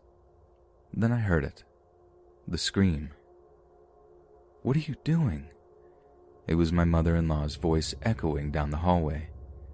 To me, lost in a sea of sleep, it sounded like a jet engine roaring past my eardrum. I bolted up. What happened next happened in a matter of seconds.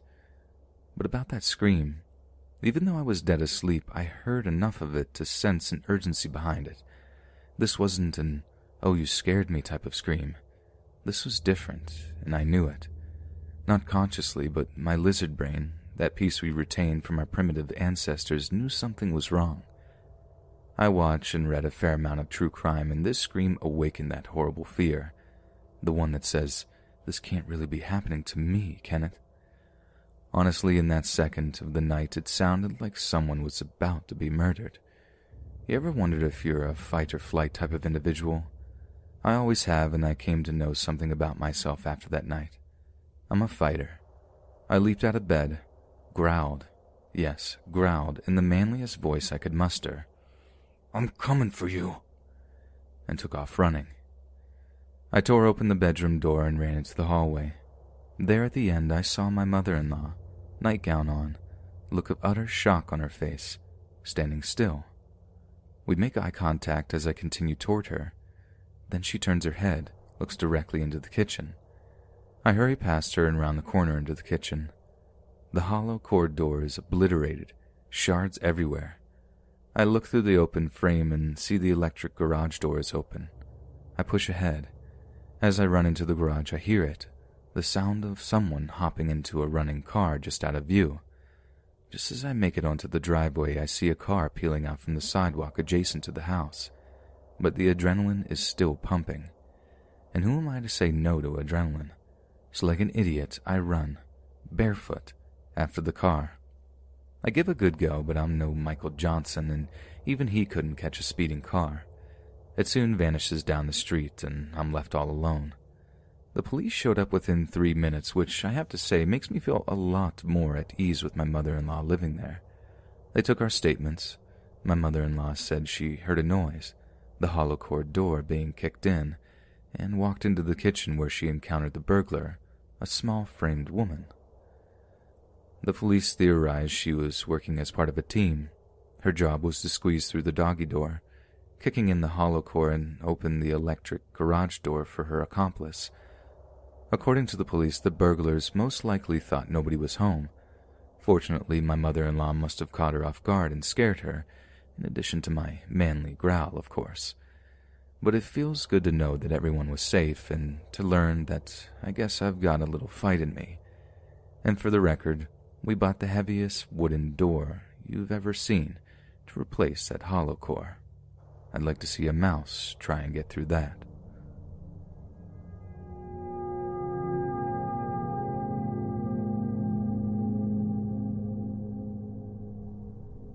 So I had a best friend in high school named Lena. We were friends for about 1.5 years, and we would spend almost every weekend at her house, listening to music, watching scary movies, and gossiping.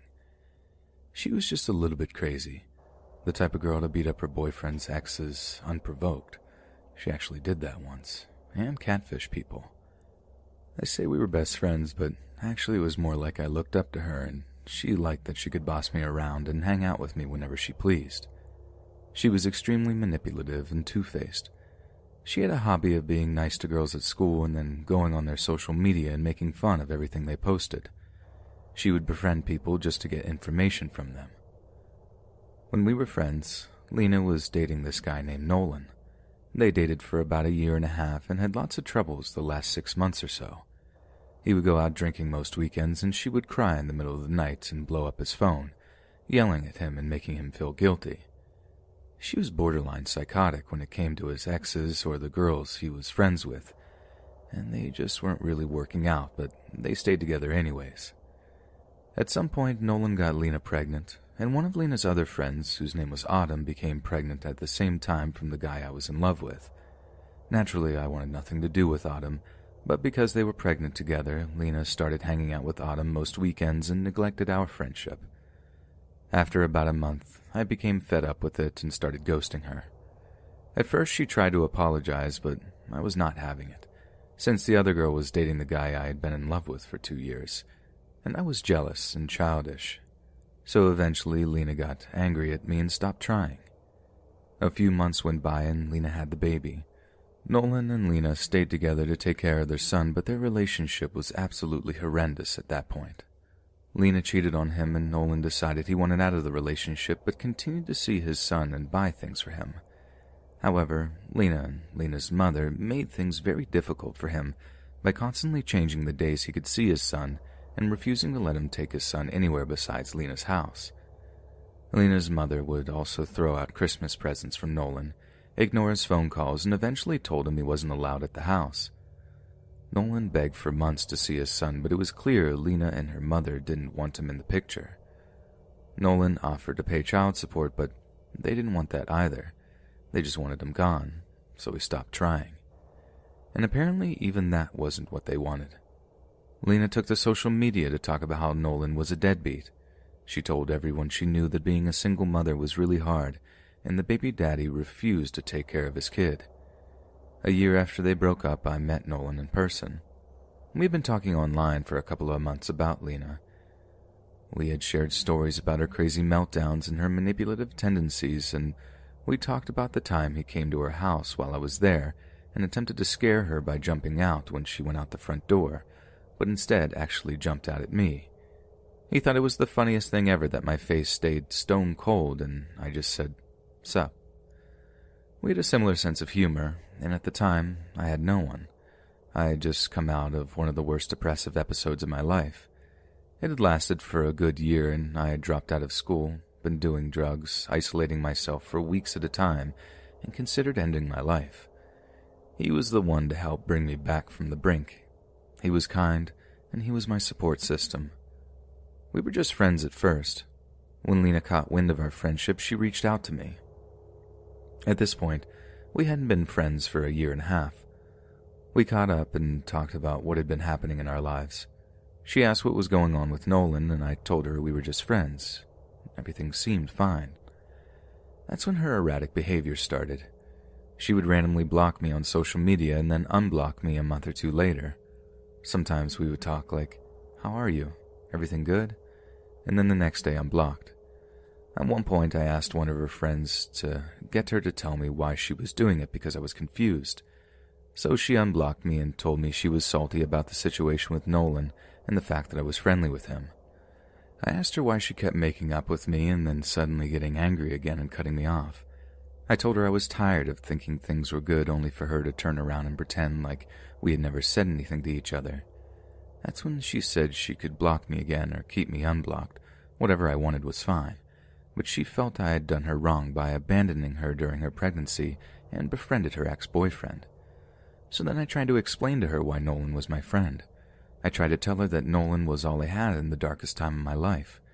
I tried to tell her why her neglecting me for Autumn hurt my feelings, but she wasn't having it. I understand where she was coming from, I do, and I acknowledge the fact that I acted childishly and in a cruel way, but I tried to make up with her multiple times. I tried really hard, and she couldn't even stick with whether she could forgive me or not, so I told her to block me again and be done with it. She told me she wouldn't block me again, and then gave me her blessing with Nolan. She said she was fine if we wanted to date, and she said she hoped I had a good life, and I said the same to her, and I really meant it. We had a bad end, but I was glad we could at least wish each other well. It was a few months after I last spoke to her that Nolan and I started dating. I had waited so long because I was worried about Lena, even though we weren't friends anymore. But she had given me her blessing, and she was dating someone new, so I went with it. It was around this time that I received a friend request from a girl on Facebook named Casey. Casey said that she lived in a big city in my state, and since we had mutual friends and I had once gone to school in that city, I assumed we had gone to school together and I just didn't remember her. She seemed like a real person. She claimed to work at a Hooters, had made posts about how her work days went, had several pictures of the same girl, and made frequent posts about her ex-boyfriend. I accepted the friend request, and she messaged me telling how pretty she thought I was. I thanked her and told her to message me anytime she wanted to chat. For the next few months, I was clueless. I went about my regular life posting about the things me and Nolan did, getting my GED, hanging out with friends, visiting my mother, etc. Occasionally I would see strange posts on my timeline from Casey, but didn't think much about it because I had over 1,000 friends on Facebook and I rarely saw them. They were mostly posts about how much she hated her baby daddy and how her line of work sucked. But there were 2 posts in particular that caught my eye. One was a post that seemed to be referencing something I had posted the day before, and the other was of her saying, "We all know a dirty scoundrel named blank, with my first name in the blank." I went to her profile and then clicked through months and months of posts. Some were about her line of work. Everything else was related to me and Nolan. Everything. There were posts of her complaining about her deadbeat baby daddy buying things for everyone but his kid. Posts about how sad she felt about the breakup. Posts about how she missed me and thought of me as a sister, which is nonsense. Posts about how I stole her boyfriend, also nonsense. And a myriad of posts talking trash on me. She made fun of my hobbies, had directly referenced some of my posts, talked about how much she hated me, said how dirty I was, and in her later posts even went so far as to put my initials or full first name in the post. She even had people in the comments egging her on and talking trash too, even though no one knew who she was talking about. But I did. She mentioned things only the 2 of us knew. She referenced our past experiences, and it was undoubtedly Lena. I messaged Casey and told her I knew it was Lena. She played dumb and told me the initials were of another girl she knew. When I looked up the name she gave me, not a single person on Facebook had that name. When I told her that, she brushed over it and tried to get me to talk about Lena. So I played along and talked hardcore trash about Lena. I lied about a lot of the things in an attempt to get her to out herself. But in the end, all she did was send a screenshot of our conversation to Lena's account in an attempt to make it look like Casey was real and was trying to help Lena out by showing what kind of person I was. Casey then immediately deleted her account. She didn't block me. She deleted it. I had a friend and my dad check, and neither of them could find Casey's profile. So then another month went by and I found out that she had reactivated the account, and because I can't block a deleted account, she was in my friends list again and had access to my profile for who knows how many days, so I blocked her. She then sent me friend and follow requests on 3 other websites under the Casey name, which I also blocked. It was around that time that me and Nolan began to get a lot of friend requests from obviously fake accounts. We would report them and block them and try to pretend she wasn't going insane. One of these fake accounts was extremely obvious because it had poked both me and Nolan on the same day at the same time. She was taunting us, I guess. I blocked that account too. Now please be aware that at this time, Lena had married her boyfriend. She was doing this while married to someone else. A year later, I thought it had stopped, and one day I went to the Casey account on my friend's Facebook because I wanted to see if she was still posting about me, and when I scrolled down, I realized I had missed a post last time. This post was Lena mocking the fact that my mother, my birth mother, called her frequently to talk trash about me and give her information on me and Nolan. Turns out, my mother and Lena went to the same college, and my mother thought what better way to make friends than by helping someone stalk my daughter. She would ask me about mine and Nolan's relationship often. She would talk trash about Lena and would act like the perfect mother to my face. She didn't raise me, so I didn't trust her 100%. For that reason, I never gave her my phone number, address, or any other information I felt was private. When my dog went missing, she tried to convince me to post my address on Facebook. She kept saying how important it was that people know exactly where he went missing from. It's insane. Thank God I didn't, because I might have woken up to Lena punching my head in, or worse. For a while, I was legitimately paranoid.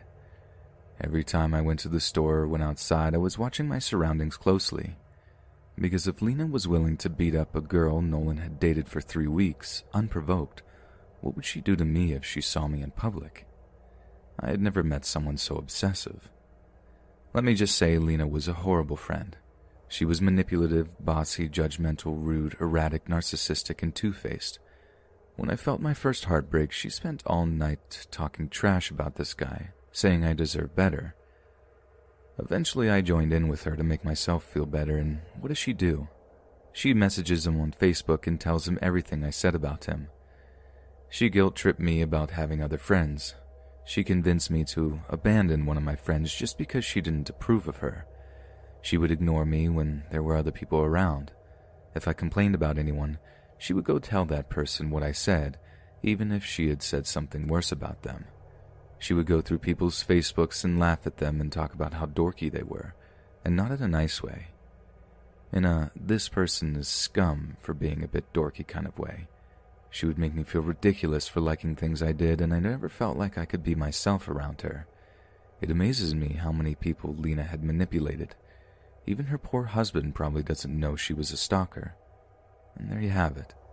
Lena cyberstalked me for 2 years, and if I had given my mother my address, it might have become actual stalking. She hasn't been trying to stalk me for a while now. I cut my mother off and deleted all but 40 people off my Facebook and made all my social media accounts private to keep this from happening again. I'm hoping I won't ever hear from Lena again. The last obvious thing I've gotten of her still trying to stalk me is a fake account that sent me a friend request about 3 months ago. An account that was a few months old, had the same last name as my friend, who told me he didn't know her, and only liked 2 Facebook pages, one of which was a grocery store page and the other was my page, my obscure Facebook page. My page that has spaces in between the letters and Japanese letters in the name. My page that you have to either know the exact name of or have a link to find.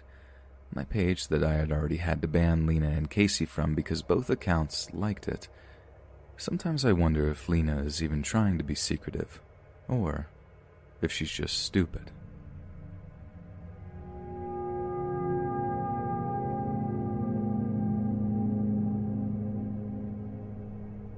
My mom was a horrible addict. She barely took care of me as a kid. At the time of this incident, I was around 6 or 7, so my awareness and understanding of things happening may not totally make much sense. This happened in the 90s. One night, my mother and I were on a car ride. I wasn't sure why we were driving, but it was late at night. I'm not sure what time it was, but I assume it was really late because there weren't many cars in the street and I was sleeping in the back seat. I don't even remember getting in the car. My mom drove up to some sketchy house and left me in the car for what felt like forever. Suddenly the car door swung open. Someone violently grabbed me by my arm and yanked me out of the car. I started screaming and crying until the man that grabbed me looked me in the eyes and said, "Be quiet and don't try to run." He had a scruffy beard and looked like a madman. I was scared to death, so I listened. He held me tight by my arm, shut the car door, and walked with me down the street. I looked back at the house my mom was in, hoping that my mom would come out the last second and save me. I looked at the house as long as I could as the man dragged me further and further away. As we walked down the street, I wanted to cry, but I was in shock and in fear. I didn't know what to do. If I sniffled or cried, the man would tighten his grip and yell at me. I can't even explain how scared and confused I was. We walked for a little while and ended up in the projects. The projects were a bunch of buildings crammed together in a terrible neighborhood. We walked into one of the buildings and walked up a flight of stairs. My legs and feet hurt terribly, but I was too scared to stop moving or complain. I walked up another flight of stairs when I saw some random guy smoking a cigarette in the stairway. Then, without warning, the guy that kidnapped me fell to the ground. It happened so fast. I didn't know how the kidnapper fell to the ground so fast, but the next thing I remember is the cigarette guy was punching and kicking the kidnapper in his head and face. The kidnapper was out cold. Cigarette guy picked up the kidnapper by the back of his jacket and threw him down the stairs. I have no idea how scary and violent it is to see an unconscious man fall down the stairs. To this day, I still have a fear of falling downstairs. He bled everywhere. I still have no idea how cigarette guy knew to help me, but I'm glad he did. Maybe he could see the tears in my eyes. Maybe he just picked up on something and had a bad vibe, but he acted instantly. The first second he could, he attacked my would-be kidnapper. Cigarette guy starts pacing back and forth, swearing at himself, gritting his teeth and clenching his fists. I thought he was mad at me, so I started to cry. He looked at me and said, Okay, shut up. He had an attitude, so I listened to him out of fear. I wasn't as scared of Cigarette Guy as much as the bearded guy, but I was still in fear of him. He started to ask me questions with an attitude. Why are you out this late? Where are your parents? Why would you talk to strangers? I was in so much shock and confusion I couldn't answer the man's questions correctly. He asked if I knew my way home, and I told him I didn't. I told him a broken story about what happened, and somehow with the information I gave him, he knew where my mom's car was. The only thing I remember about the road is passing a house with Christmas lights on, despite Christmas already being over. I think he knew the area well enough and figured out where I needed to go from that information, but I honestly don't even remember telling him about the Christmas lights. He told me he would take me back if I promised over and over that I wouldn't tell the police that I saw him or anyone that looked like him, and made me promise that I wouldn't even tell the police anything. He had an attitude. I didn't care what he asked me. I just wanted to get back to my mom, so I agreed. I followed him down the stairs. The bearded guy was still laying on the ground, bleeding at the bottom of the stairs that Cigarette Guy threw him down. He wasn't moving at all. For all I know, he was dead, and I hope now that he was. Cigarette Guy stepped over the bearded guy, and I followed. We walked outside, and Cigarette Guy looked around panicky. I remember him telling me, "The police don't like me." We walked out of the projects, and my feet still hurt. Cigarette Guy was walking fast in a panic, and I had to basically jog to keep up with him. I started crying, and he was asking what was wrong.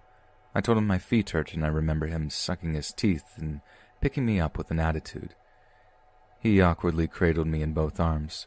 He walked down the road for a moment. Then I remember him swearing and running behind a house or a building. A cop car was driving down the road, and he put me down and told me to run to the police car. I tried to run, but my legs could barely move, and I was scared. The cop car kept driving and rode away without seeing me before I could even get remotely close to it. He kept swearing to himself as he picked me up again and ran down the street. He took me behind a lot of houses and hid from every cop car that drove by. I assumed now that the police were looking for me. He carried me in both arms, running fast down the road when I saw my mom's car in the distance. She was surrounded by police. Cigarette Guy put me down and told me to run to the police. I got so excited the pain in my legs disappeared. He put me down and ran away. I ran towards the police and my mom. My mom picked me up and hugged me tight. The police started to ask me and my mom questions. I don't remember too much about their questions, but I remember my mom telling the police some convoluted story that just didn't make any sense. She basically told me not to say anything, and I didn't say much, but cried a whole bunch. We went home. Days later, my dad picked me up and knew something was wrong. I told him everything. I never lived with my mom again. When I grew up and had time to think about that day, I never forgave my mother. Not too long ago, I asked my dad what he remembers about the situation, and he told me what he thinks happened from what I explained to him years ago. He said my mom was on a binge. I got kidnapped. Someone saved me, but the person that saved me had warrants and wasn't mad at me. He just was frustrated with the situation that he had to deal with. Imagine being a criminal on the run, and now you have a kidnapped girl with you, and you just beat a guy up half to death. If he would have gotten caught with me, he could be in jail for my kidnapping. With my mom lying and me being in shock and confused, I wouldn't be able to tell them that the man helped me because it was all happening. I didn't even notice he was helping me. To the man that saved me, thank you. And to the man that tried to kidnap me, I hope you're still laying at the bottom of those stairs.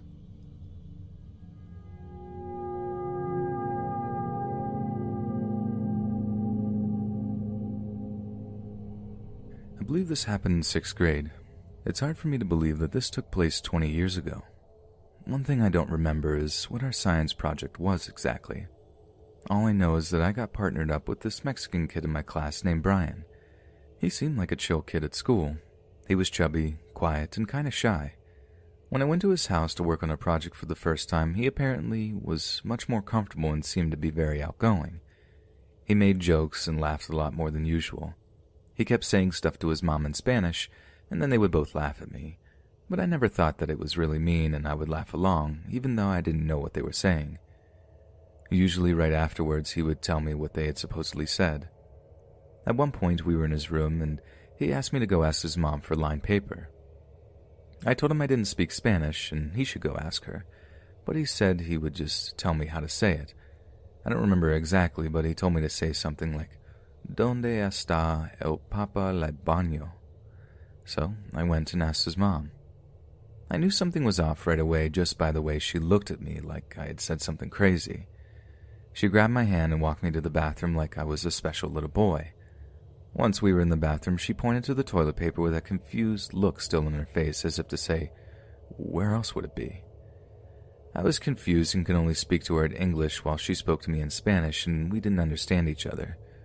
Soon we heard Brian having a hilarious laughing fit from the other room, laughing so hard like he thought it was the funniest thing ever, but I was pretty sure it was only kind of funny.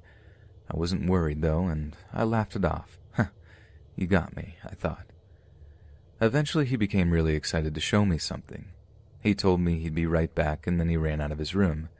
He was gone for a minute or so and then returned, telling me to follow him. He was so sure that I was going to love whatever it is he was about to show me, so I was excited too. Couldn't wait. We got outside, and he goes to this little shed and pulls out a lawnmower. He tells me to follow him. He started the mower, began walking, and then gestured with his hand again for me to follow him. As we walked, we rounded a corner, and there on the ground was a nest full of frogs. There was maybe 20 or more frogs in there. I didn't have time to stop him. Right before it happened, we looked at each other, him looking at me to make sure I was looking, and me looking at him in pure confusion. He pulled back on the mower, raising the blades, then letting the weight of the spinning blades fall down on the writhing pile of frogs. The mower bogged down for just a split second, and there was a sickening wet crunching sound, followed by chunks being spit everywhere as he raised the blades back up. He raised the blades and let them fall in the pile of frogs 4 or 5 times.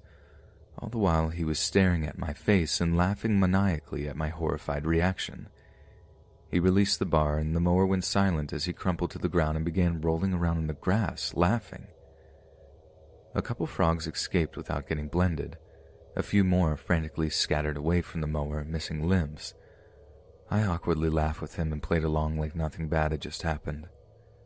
I never get disgusted to the point of throwing up, and it's hard to disgust me at all, but from that point on, I definitely knew that there was something wrong with Brian. Until now, I've never told anyone. I wouldn't say that I was afraid, it was just that I didn't think it was a good idea to tell anybody what had happened. Not his mom, not my friends, not my parents, not my brother, not my sister, not my best friend. I didn't tell anybody anything about it, and Brian never did anything like that or mentioned it again. It was the weirdest thing. And they say it's the quiet ones you gotta watch out for. I haven't seen him since 6th grade ended, but sometimes I wonder just what kind of person he turned out to be.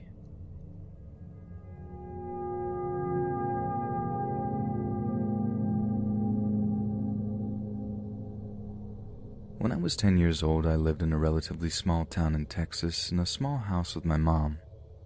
My mom has always had a very caring heart for those in need, so when my uncle called her one night and told her he ran into a homeless girl at the local park, my mom offered to help her out for a day or so just to get her back on her feet, that sort of thing. When the girl arrived at my house, she said her name was Laura. Laura told us she was 16 at the time. She seemed like a shy girl. When my mother asked what she was doing out in the streets, Laura told us that she had been kicked out of her home by her mom because her mom had accused her of sleeping with the mom's boyfriend. Laura told us that allegation wasn't true. She told us her mother's boyfriend was the one that came on to her. My mom gave Laura a place to sleep in the guest bedroom that night. The next day, after breakfast, Laura asked us to use my mom's house phone to call her mom to see if she could get some of her things from her mom's house. Laura's mom never answered the phone, and we felt bad for her. As a 10-year-old girl, I couldn't imagine what she must have been going through. Later that day, I remember watching TV in the living room and minding my own business, but I could feel someone staring at me, so I turned my head where I felt the gaze. Laura was sending me a glare so cold that if looks could kill, I would have dropped dead. I was confused and a little startled. I turned my head away from her quickly and went back to watching TV, but I could still feel Laura's cold gaze. I couldn't understand what I had done to her to cause her to look at me with such hate. The next day, it happened once more. I was in the kitchen getting a glass of water when I could feel someone looking at me. I turned my head to the side and saw Laura's head peering around the corner at me.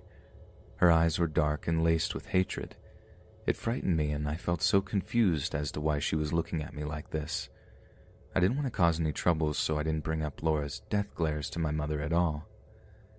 Later that night, my uncle had joined us for dinner. He had stopped by to see how everything was with Laura and if we had had any luck finding her a place to live with one of her family members. After dinner, I was washing my plate in the sink when I heard a loud growling sound coming from the dining room.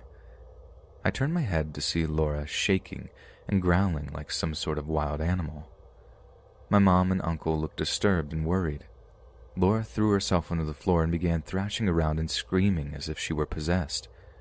I was absolutely terrified. It was a scary thing to witness. I grew up very religious.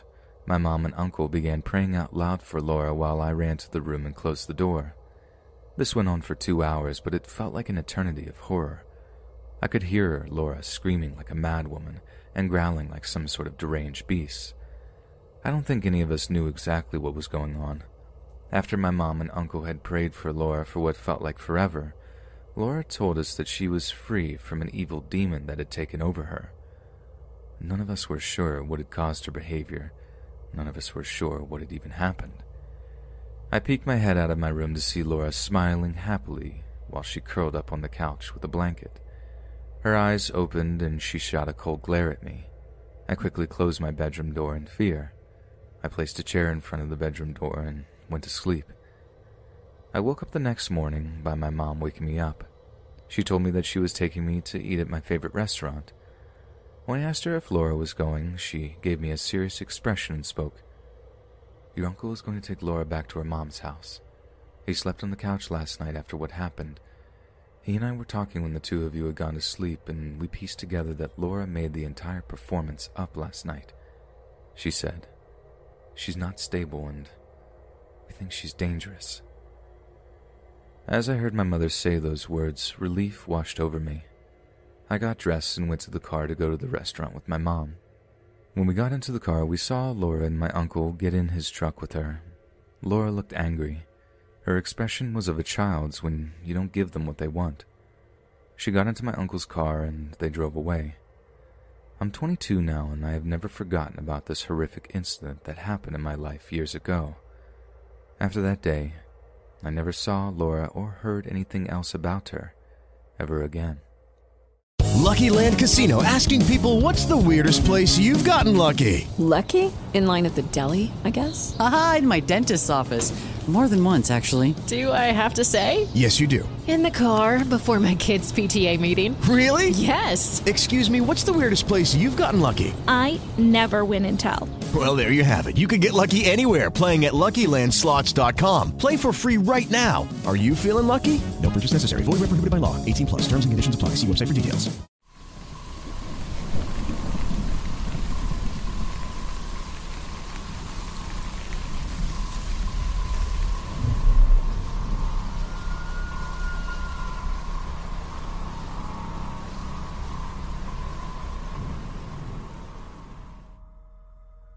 In 2015, I was a freshman in college.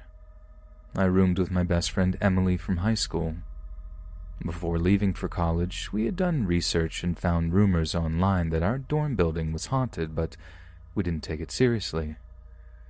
We lived on the second floor, and our room was in between the stairwell and the laundry room. The first month went totally normal, and we were settled into our new routines. One day when I got home from class and walked in the room, everything was open. All the drawers on both of our desks, dressers, and tall standing wardrobes. My first thought was that someone broke into our room and robbed us, but then that didn't make sense because you could only access our room with 2 key cards. One was mine and the other was Emily's. Nobody else's key cards would be able to unlock our door. I called Emily to see if she was in class, but she was in the bathroom down the hall. When she came back, I showed her the room, and she said it wasn't like that when she left. At the time, we both thought it was the other one playing a prank, but neither of us said it. Over the next couple of months, more things started happening that proved to both of us that it wasn't the other one playing pranks. We often came home to everything being open, but that's not it. At night, when we were both in bed, we could hear our laundry baskets being dragged across the floor and things falling off of our shelves. One time, when we were both in our beds with the lights out, I sneezed and clearly heard, "Bless you." When I said thank you, thinking it was Emily, I looked across the room and realized she was asleep. I also heard "hello" whispered in my ear a few times. Another time at night, I was up late studying and Em was asleep. I felt like I was being watched all night, but just told myself I was tired and paranoid, but I couldn't shake the feeling. Then, out of nowhere, I felt a light shove on my back. Obviously, this scared the life out of me, so I got up to yell at Emily, but then saw she was still in her bed. Once when Emily was in the room by herself, she was on the phone with her dad talking about all the weird stuff that had been happening to us. And of course, right on cue, all at once, every single drawer flew open. After about a month of us being terrified, we got up the courage to talk to our RHD about everything. We started with something like, "So we had a weird question about our room." When she stopped us and said, "Let me guess. Stuff is moving around and you don't know why?" "Excuse me? What?" She said every year she gets reports from people that live in that room with stories the same as ours. It's happened for years, she said. She told us that it was the ghost of a little girl named Sarah who was known to be mischievous and liked to mess around. To be honest, this part of the story I'm not sure I buy 100%, but it made us feel a lot better to tell ourselves it was just a girl. After a couple of months, things settled down and occurrences became less frequent. We eventually felt comfortable in our room, and if something happened, we would just tell ourselves it was Sarah messing around again and brushed it off.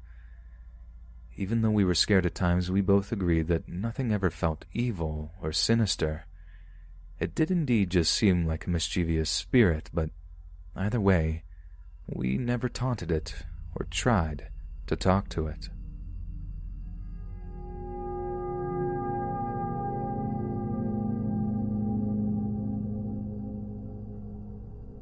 I have told this story before in a public setting around 2008. I was living in Louisiana at the time and had called into Coast to Coast AM and told this story to George Norrie, which was a pretty cool experience. I didn't have a whole lot of time to tell some of the details, so you'll be getting the unedited version, so to speak. It happened somewhere between 1997 and 1999. I was in my late teens and we were living in New Mexico up near the Four Corners. My parents were pastors at a local church in a very small town. We had lived outside of town, sort of out in the middle of nowhere, and there were a few houses sprinkled around us. Surrounding us, at least where there were no houses, there was some brush and a lot of desert. Ever since we moved there, the locals told us about skinwalkers. Even people in the church warned us about them. One guy in the church swore up and down that when he was a truck driver, he saw a skinwalker in its human form running alongside his truck when he was going about 80 miles per hour. But since I didn't witness it, I just took him at his word. I had heard many different tales on the origins of skinwalkers, both from the locals and the Native Americans. There was a Native American who went to our church who still held on to his Navajo beliefs, who told me what I always assumed to be a more accurate description. He told me that when people of his tribe had a child out of incest, the tribe leaders take the baby out into the desert to be raised by wolves.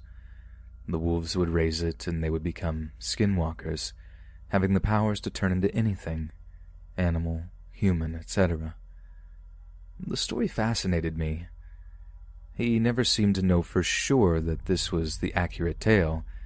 Then he warned me to never whistle at night, which I thought was pretty weird, but I never did. Until one night. It was in the fall, around 11 at night. I was in my bedroom, which was the furthest room from anyone in the house and near the garage, watching TV or playing PlayStation. My mother was in her bedroom. My dad was at the church studying, as he always did, till around midnight. My brother had a friend over that night, and they were going to spend the night on the back patio, which was a long rectangular room with screen windows all down it. Like I said, I was in my bedroom minding my own business when my brother and his friend came banging on my door. Annoyed, I opened the door, and my brother, who is 4 years younger than me, and his friend are both frightened.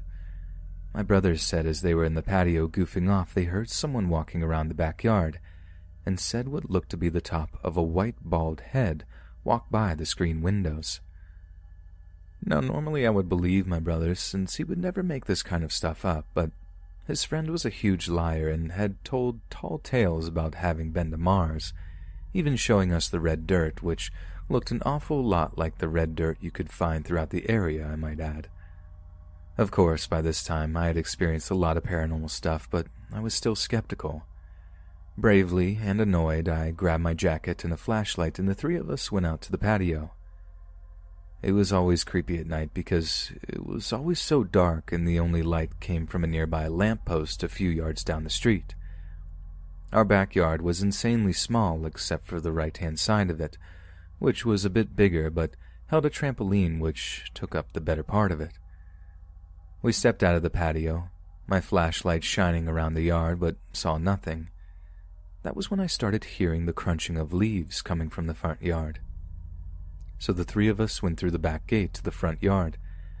Now, our front yard was huge and had roughly 9 apple trees. There was even a large creepy tree in the corner of the yard near the street I always stayed clear of for some reason.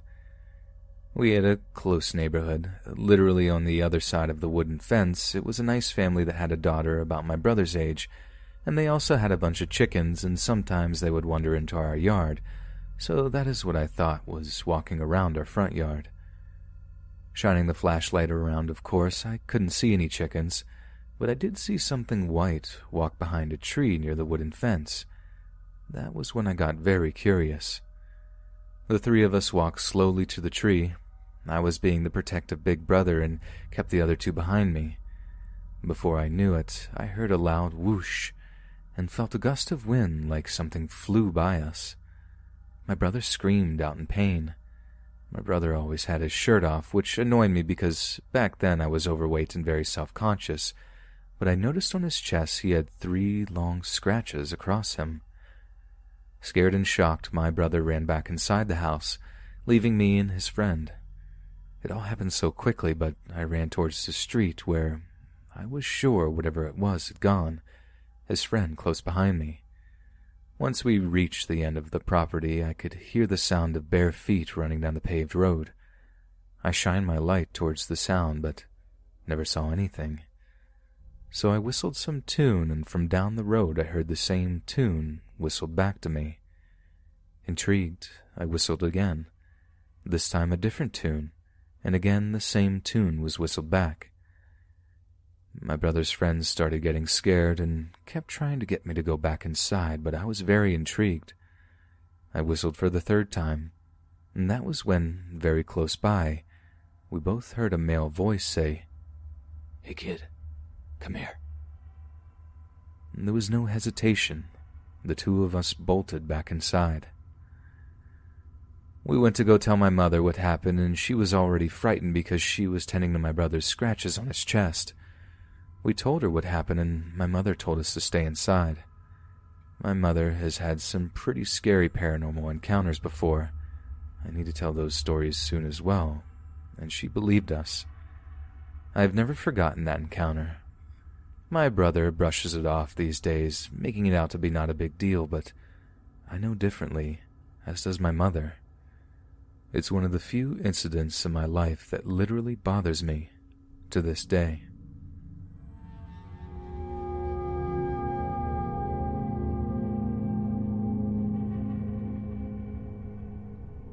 First, some information about my great-grandmother. She was born to immigrant parents in 1911 and passed away at the age of 94. Her father was an Englishman and her mother was from Luxembourg. Most of her family spoke German as well as English, However, great-grandma only knew a little German. Gigi's mother only spoke German and was almost completely deaf. Gigi relied on either her sisters to translate the mangled German or a crude family sign language they had developed. Gigi grew up in rural North Dakota, and to frame the time period, she once told me about how when she was a little girl, her family would regularly barter with the members of the Mandan tribe, whom she described as real Indians, not like today. She also only attended the local school till about 6th grade. Later in life, she was not particularly bright, but not dumb. She was religious, but not a Bible thumper, the type of woman who would give you a religious birthday card and a Ninja Turtle action figure, who had a picture of Jesus but never said grace. The one thing she was always very serious about was how she met the devil. Gigi would tell the story when prompted, but she never seemed to enjoy it and was always consistent in her description. When she was 10 years old, she was misbehaving. Her father wasn't home, and her mother again didn't speak English. Her mother attempted to control her, but Gigi just ignored her. Finally, her mother tried to grab a hold of her, but Gigi flailed and almost hit her mother. Gigi's mother caught Gigi's hand and looked her cold in the eyes. She let her go and pointed at the closet and left the room. Gigi and her siblings were often sent to the closet as some sort of timeout, and she knew she had messed up, so she went to accept her punishment. When she opened the door, however, something was inside. She said the being had hooves and was covered in dark fur which subsided a bit on the torso and chest up to the face. The being had a man's face with dark eyes, an unkempt beard, and a mop of dirty black hair, and from only one side of its head rose a deer antler. Gigi said that being stepped forward slightly before she slammed the closet door shut. She shrieked, and her mother came to see what the commotion was. She could only really cry and wave her arms, but her mother opened the closet door anyway, and it was gone. She was always very serious about that story, and admittedly writing it even now makes me feel off somehow. That's the story of how my great-grandmother met the devil. However, she also said that aliens gave her a stroke. A few years before she died, Gigi had a number of strokes. She was in her 90s at the time. The first was not debilitating, it just took some time to recover. Some more quick info. Her and her husband, my great-grandfather, adored fast food. They had to substance hunt during the Depression to feed their children, so they marveled at good fast food. Great-grandpa loved McDonald's, but Gigi loved pizza, specifically Godfather's Pizza. After she had mostly recovered from her stroke, my family took my great-grandparents to Godfather's as a kind of celebration. But being a dumb kid, I got a bunch of quarters from my dad for arcade games and ignored my nonagenarian great-grandparents. To this day, I regret not spending more time with them. I had an odd number of quarters after the games, and the restaurant had one of those little toy dispensers, the ones with plastic egg things. I bought one with my last quarter, and it was a tiny plastic alien giving a peace sign. Done with the games, I returned to the table. I was fiddling with the alien, classic gray-looking, and Gigi noticed. When I set the alien down, Gigi took it and inspected it closely. With everyone at the table, she held up the alien and looked at me and said, "Them's the thing that come and got me."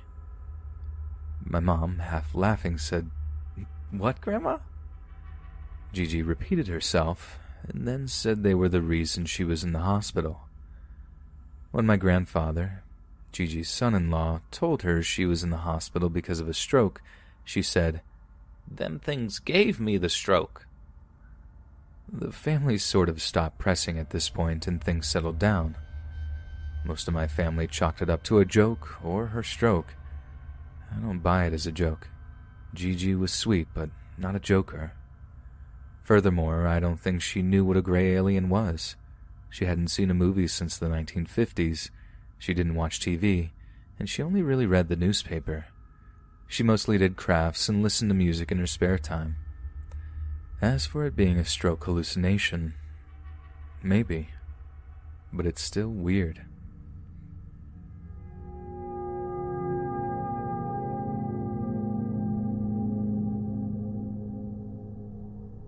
So this event happened approximately a week ago. I was going to post then, but I wanted to let this digest a bit and not post on a knee-jerk reaction. I'm a police officer in a city of about 30,000 people. I am currently assigned to our midnight shift, working the hours of 10 p.m. to 6 a.m. At the beginning of my shift, I am called to a house in what can be described as the wealthiest part of town. I am told by dispatch that the resident of the house, a teenage girl, believes that an adult male is attempting to enter the home. I activated my lights and sirens and arrived at the home at a short time later. I knock on the door and make contact with the caller, a frantic 18-year-old girl. My sergeant arrives on scene a short time later. I ask her to describe what happened. She explains that while laying on the couch she heard pounding on the front door. She then looked out the peep and did not see anyone. She then heard banging on the back sliding glass door and screaming coming from outside. Again, she didn't see anyone. We ask if anyone made entry into the home. The complainant denies this. My sergeant and I check the area, finding no footprints in the yard. We also check the dew in the grass, finding it to be undisturbed. We also checked the glass for fingerprints and were unable to locate any. We chalked it up to this girl's friends playing a prank on her or her having an overactive imagination and leave the house. Approximately 3 hours later, we are called back to the residence. We are notified that the female believes someone to be inside the home this time. I beat my partner to the house by approximately 3 to 4 minutes. I enter and begin speaking with the complainant, who is visibly shaken. I am told that she was awoken by more banging and a man saying, "I know you are in here." The complainant states that she had barricaded the basement door with a chair, as she believes someone could easily enter the home through the attached garage. I tell her to stay put in the living room and go to search the basement garage. I draw my firearm and search the basement. During my search, I feel very uneasy, as if though I'm being watched. I complete my search as my partner arrives. I walk back upstairs and meet with her and tell her that I haven't cleared the rest of the home yet. She draws her weapon and helps me search the rest of the home. The last room we enter belongs to the complainant, and it's her bedroom. Inside the bedroom, we find a Ouija board to be in plain view. We deem the residence safe and go back to the living room. At this point, the complainant is frantically shaking and crying. We ask if she lives alone. She states that she stays with her grandparents. She also states that they are out of town on business. She states that she is frequently home alone due to her grandparents being out of town on business. I ask her to call and speak with her grandpa. I speak with him and learn that the complainant does not have any mental health issues, nor any behavioral issues. The complainant also does not use any form of drugs that he knows of besides nicotine. The grandpa states he is going to call another family member to come look after the complainant. We speak with the complainant again, learning that she does not currently suffer from mental illnesses.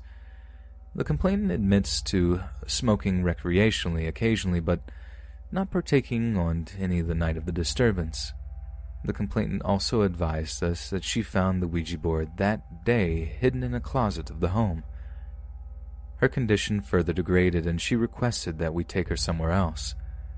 My partner, being a female officer, transported the complainant back to our HQ, where she was picked up by a family member at a later time. I stayed at the home and searched the surrounding area again. I again did not locate any signs of a person being outside the home. I don't know if this is the right place to post this, but I believe this girl may have experienced something. I for sure did not feel good whilst being in that basement. I used to be a huge skeptic of the paranormal until I took this job. However, I have experienced and dealt with multiple things that I couldn't explain in regards to calls to service. My partner also stated to feel very uneasy while being in the house. Anyone thinks she may have stumbled across something, or did we just feed into the paranoia of a young girl who was home alone? Unfortunately, I have not been called out to the home ever since, so I haven't gotten to investigate into this occurrence any further.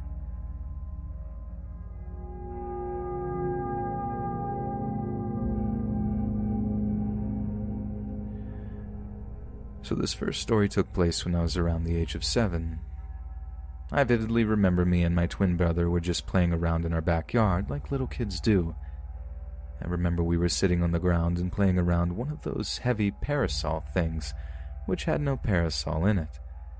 Eventually, me and my brother both sat around the parasol stand, just playing with some little toy cars or something. This is the moment me and my brother both saw a pale hand coming out of the hole on the top. Me, being the curious kid I was, touched the hand and I remember it felt very cold.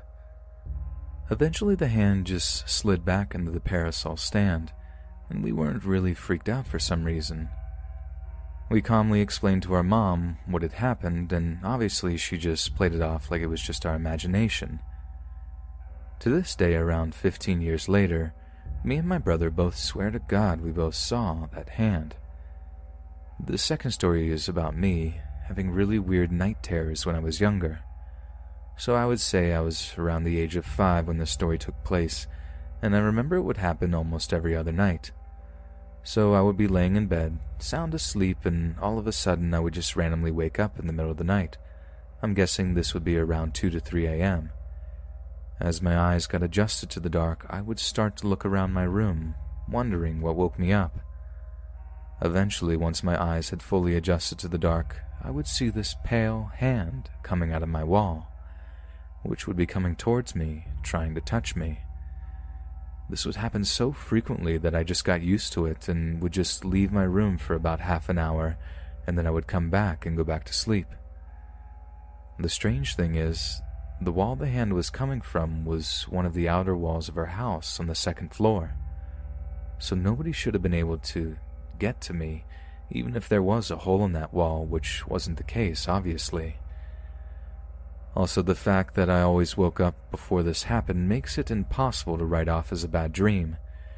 It also wasn't sleep paralysis because I was able to look around, move my arms and legs, and I could also get up. Fast forward to a few years later, and we found out our house was built almost on top of a historic burial site, where a famous murderer from the 1700s was presumably buried. I did some research on this criminal, and he did not have a happy ending. According to a diary from someone who witnessed his execution back in 1775, he was strapped down in a chair for 114 consecutive days before he was brutally executed. Was it just my childhood imagination, or was it the criminal trying to make one more victim from the grave?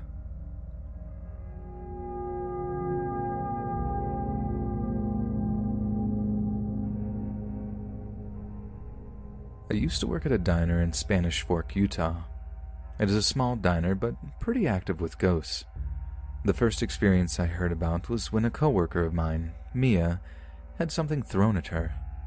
I was present when this happened, but had my back turned on her, so I didn't see it directly. I just suddenly heard Mia and my manager yelling in shock. I asked what happened, and Mia said, "I was just printing labels and the container fell and hit my thigh."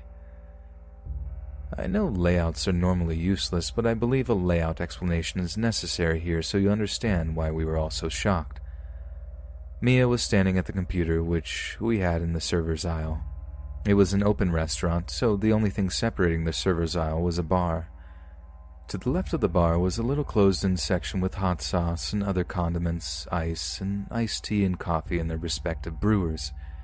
The iced tea brewer was at the far left, closest to the wall. The computer was in a cart in front of the brewer. This is where Mia was standing, printing labels. On top of the iced tea brewer was the brew funnel.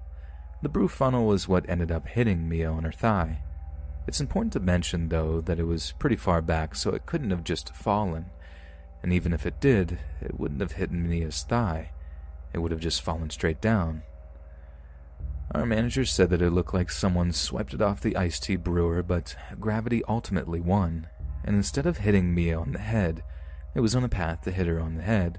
It hit her on her thigh. After that, Mia and I spent a lot of time talking about how haunted the diner is. She had been there since it opened, so she told me a lot of stories that I wasn't aware of before. She said that scissors, knives, and other dangerous and/or heavy objects had been thrown at the employees. She also shared the theory that the reason why businesses located at that building never made it past 5 years was because it was on cursed ground.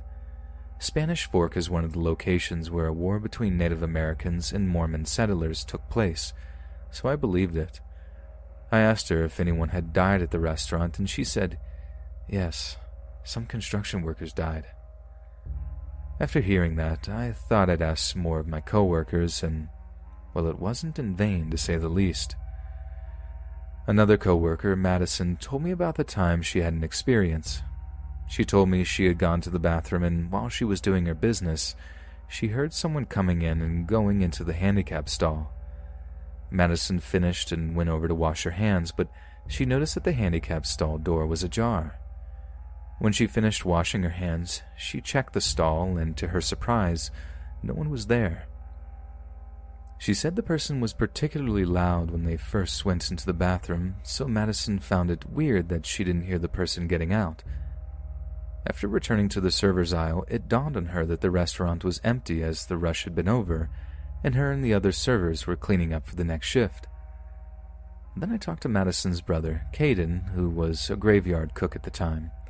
He said that he had seen 2 different apparitions while working that shift. The first one was when he saw someone walking to the dry storage room. He thought it was the server he was working with, Taya, so he went to see if she needed help. Layout of the back house, dish room to the left, then manager's office adjacent to the dish room. The kitchen was to the right, and behind the kitchen was the walk-in and freezer. Behind the dish room was the dry storage room. When he reached the dish room, he saw that no one was there, so he thought maybe Taya had gone to the walk-in. He checked, and she wasn't there. He checked the dish room, and nothing, so he went out to the front of the house. To his surprise, she was clear in the back, taking drinks to a table, so there's no way she would have been able to go to the back of the house, fill the cups, and take the drinks to said table in the time it took Caden to check the back. The next one happened a few weeks after that. He was cleaning the kitchen and just trying to make time go by as it had been a slower night. He looked up and saw a little boy running towards the door to exit the restaurant. Caden later told Taya, "What kind of parent would bring their child to a restaurant at 3 a.m.? Taya was clearly confused and told him that she hadn't served any tables with kids that whole night. The next stories happened to me. I was taking a table's order one day and saw someone walking behind me. It distracted me and I looked behind me, but there was no one there. I looked to where the bathrooms were because I thought maybe that's where the person was headed, but there was no one there either. The only person who was near me, other than the people at my table, was my coworker Lauren. She was to the left of me setting tables, so she couldn't have been the one who walked behind me to go to the bathrooms, which were to the right. I know someone walked behind me. I saw it, but I also felt it. You know those vibrations you feel when someone walks near you? I felt that, and the wind that comes after someone walks by you. I've seen shadow figures all over the place. One was even charging towards me. I've seen chairs moving, and my name has been said by disembodied voices. One time, a child ghost, maybe the same one Caden saw, dropped my tray full of cups of water. All of them broke, and I got wet. I know it was a ghost because there was no way that tray could have fallen, but I also heard a child laughing after the tray fell. Not only that, but I also felt the presence of a younger spirit. Needless to say, that diner is definitely haunted by several spirits. Some seem angry at us, whereas others seem like troublemakers or even lost souls.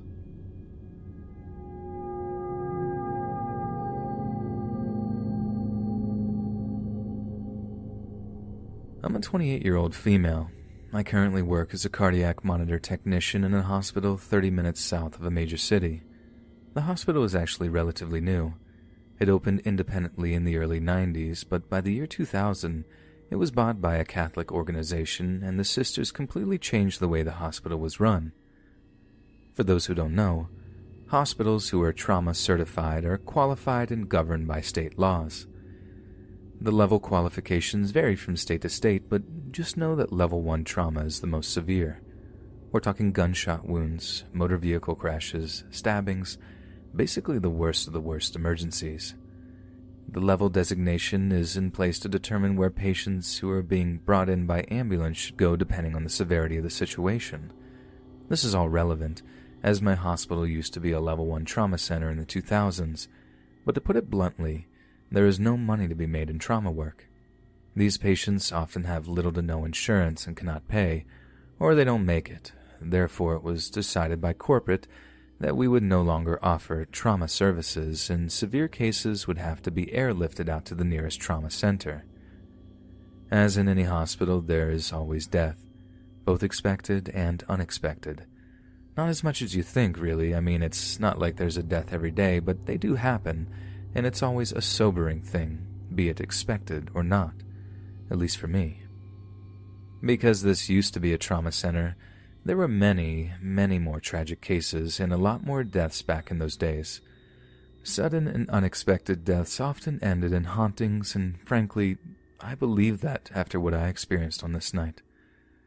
When I was new here several years ago, I got onto the topic of ghosts and the paranormal with a nurse I was working with at the time. I'll call her Nicole, as I truly believed my apartment back then was haunted. That's a story for another time. When I brought this up, she asked if I'd ever heard of the little girl with no face who haunts this big long hallway that connects the whole hospital, which we call the spine. I said, no, I haven't. Nicole went on to explain, well, supposedly she died when this place still took trauma cases. The rumor is that she was shot in a drive-by on her way to school and bled out and died in the ER before her parents got there, because she'd come in by ambulance. It's probably nonsense, I don't know. I don't know why she shows up in the spine, but a lot of people have seen her down there, and when they see her, she's got a long white dress on, and no one can see her face. It's always a solid little girl with all the right features except all white and no eyes, no mouth, no nose. On the occasions where people have seen her, a patient goes on to die that night. It always seems to line up. I was pretty dumbfounded by this. For one or two people to see a ghost is unlikely, but for multiple people to give accounts of the same thing, plus documented deaths, there must be something behind it, right? It was about a year later that I had my own experience, and it made me 100% a believer for life. I worked the overnight shift, 7 p.m. to 7 a.m., and since it's 12 hours, we always take a few breaks to get out of the room we sit in to watch the heart monitors. It's basically a broom closet, tiny, cramped, and hot, so I'm always happy to get out. I had gone into the break room, which is on the other end of my unit, and on that end to the right is a set of double doors leading into the spine. I walk into the break room, microwave my lunch, and sit there, enjoying the peace and quiet while eating my food. Once I'm done, I open the door to head back to my station when, out of the corner of my eye, I see someone standing in the spine. This is unusual, as it's not a hallway the employees use at night. In fact, those doors are usually kept closed and no one is supposed to be out there, so this person immediately caught my attention. I turned to fully look at them, and I kid you not, there she is. All white, long flowing white gown, and no face.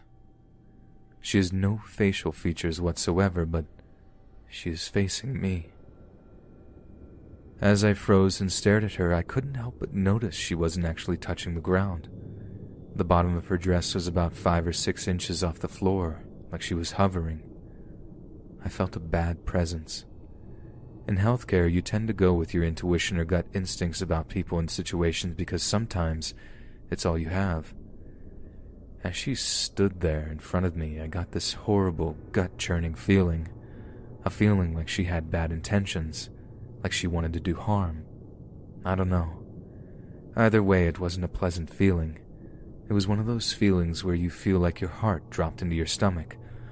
All the hairs in my entire body stand up and a shiver runs down my back as I stood there, maybe 20 feet away from this little girl, and my mind went absolutely blank as to what I should do.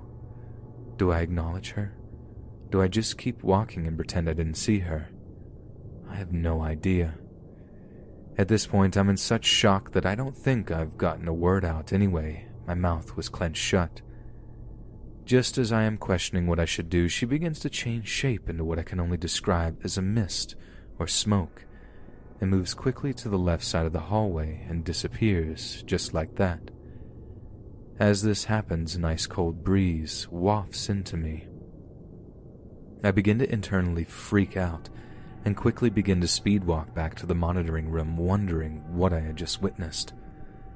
The best part is, the charge nurse relieving me for the break is the very same nurse who told me about the girl in the first place. As I return to the monitors, Nicole clearly notices I'm freaked out and shaken a little. Maybe I actually look like I saw a ghost, as they say. Nicole asked me what happened, and I explained to her everything that I saw, and she begins to freak out a little too. She says, "I wonder if someone's going to die tonight then." I'd completely forgotten about that part of the rumor, and now I begin to freak out even more. If someone did start dying, I'd be the first to know, since I'm watching every patient's heart on the 3 computer monitors in front of me. It's hard to explain, but if someone is on the verge of death, there are obvious signs I look for.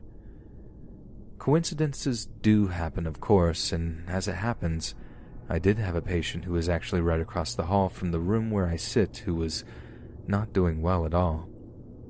Nicole's patient, he'd been in that room for approximately 2 weeks by then. He was terminally ill, as it was. Lung cancer had metastasized and spread to his whole body, including his bones. Small cell lung cancer is very aggressive. Nothing to be done except manage the pain. I can't even begin to imagine the pain he must have been in. This poor man actually began to beg for death as the night dragged on, which made me wonder if the girl was perhaps an angel of mercy instead of something purely evil, because he got his wish. He was what is called a DNR. Do not resuscitate, meaning no life-saving measures. If he begins to die, then he dies. We do exactly nothing except make them comfortable.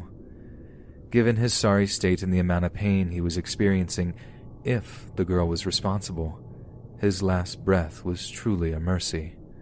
Listening to someone begging God to kill them and make all the pain stop is so gut-wrenching and heartbreaking. He did eventually begin to pass out at 3 a.m. I saw it start happening on the monitor. His heart rate just got slower and slower and slower, until there was nothing but a flat line. It's usually a somber thing, but I was actually grateful. He got what he wanted, and his pain was over. In the end, it would appear the rumor is true. The faceless girl in white appeared, and within a few hours, a patient passed away. Could be a coincidence, of course, but I find that highly unlikely. I think maybe she really is an angel of mercy, waiting for someone who is critically ill, willing or wants to go, and helping them pass on. Maybe that's why she sometimes appears before someone dies. It isn't that she maliciously is causing the deaths, but rather holding a sick person's hand as they cross to the other side. Maybe she facilitates that journey. Perhaps that's why I had the reaction to her that I did, and got that sick feeling that something bad was about to happen. But what may seem like something bad can actually turn out to be a blessing in disguise. At least, that's what I'd like to believe.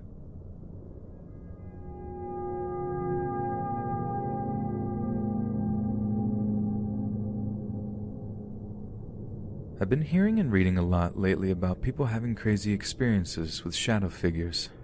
I don't know why. Has there been an influx or something? And every time I do, I think of the experience I had with one when I was 13, about 8 years ago now. Back then, I had just gotten a loft bed, the black wooden one from IKEA to be specific. Every night when I go to sleep, I'd keep the TV on, which sat on my dresser across from the bed because the noise would lull me to sleep. Well, that night, the noise and the light was keeping me up, thanks radiation, so I decided to turn it off. When I did, my bedroom was pitch black. My door was closed. I didn't have any night lights, and no other devices were on. I rolled over onto my side, facing towards the wall, and closed my eyes. A few minutes went by, and I was still wide awake. I was beginning to get frustrated because I still couldn't fall asleep. Just as I was thinking about this, I got the feeling that I wasn't alone anymore. You know how you can just tell when someone's walked into the room, almost like the energy or density changes? Well, I had an older sister who had a habit of creeping into my room late at night to steal my stuff, so I thought, okay, it's just Hannah getting something. But when I opened my eyes, my room was still dark. This told me it wasn't her because whenever she'd come in, she'd leave the door open a crack and the hallway light would shine through. Plus, she's incredibly loud, although she tried her best to be as quiet as to not wake me up, but my room was absolutely silent. As soon as this realization dawned on me, an overwhelming sense of dread came over me.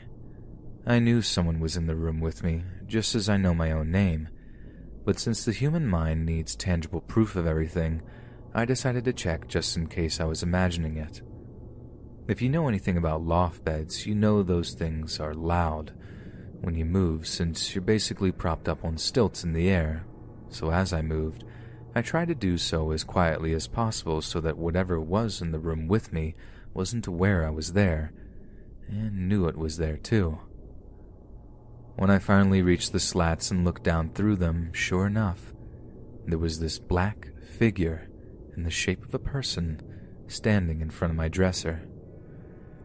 I straight up knew whatever this thing was, it was evil because A, malevolence practically oozed from it and spread over my bedroom, and B, this thing was literally blacker than the darkness of my bedroom. Like imagine being in a pitch black room, then a figure materializes, no tangible features, just a straight up filled in outline in the shape of a person that is darker than the dark. That's what this thing was. I don't know how, but as soon as I laid my eyes on this thing, I saw it turn its head and look at me. Again, it didn't have any features, so I didn't physically see its eyes looking at me, but it's almost like I could see it, feel it in my mind. It paralyzed me. Then it began moving and walking towards my ladder like it was going to climb up. I shot straight up in terror, knowing that if this thing got to me, something bad was sure to happen, and reached out my arm to turn on my ceiling fan light. Luckily, it was literally less than a foot away from where I was. I yelled out the guardian angel prayer as fast as I could, and my mouth stumbled over the words in my haste, and as soon as I finished, I felt this overwhelming sense of peace and love come over me like I've never felt before, as if something was there protecting me. When that feeling came, all sense of darkness and negativity just shattered. I was so calm and at peace, almost like I'd taken a Xanax, although I didn't know what that feeling was until years later, insert punchline drum sound, that I just flicked the light back off and instantly fell asleep. I haven't seen a shadow person since, but I do feel people or things standing near my bed at night all the time. It'll wake me up, but I'll never see anything. Whenever I feel like I'm not alone, I'll imagine a white light surrounding me and emanating from my body, and tell whatever it is in my mind that it's not welcome and must leave. Works every single time without fail, but the experience I had when I was 13 terrified me, and I hope it never happens again.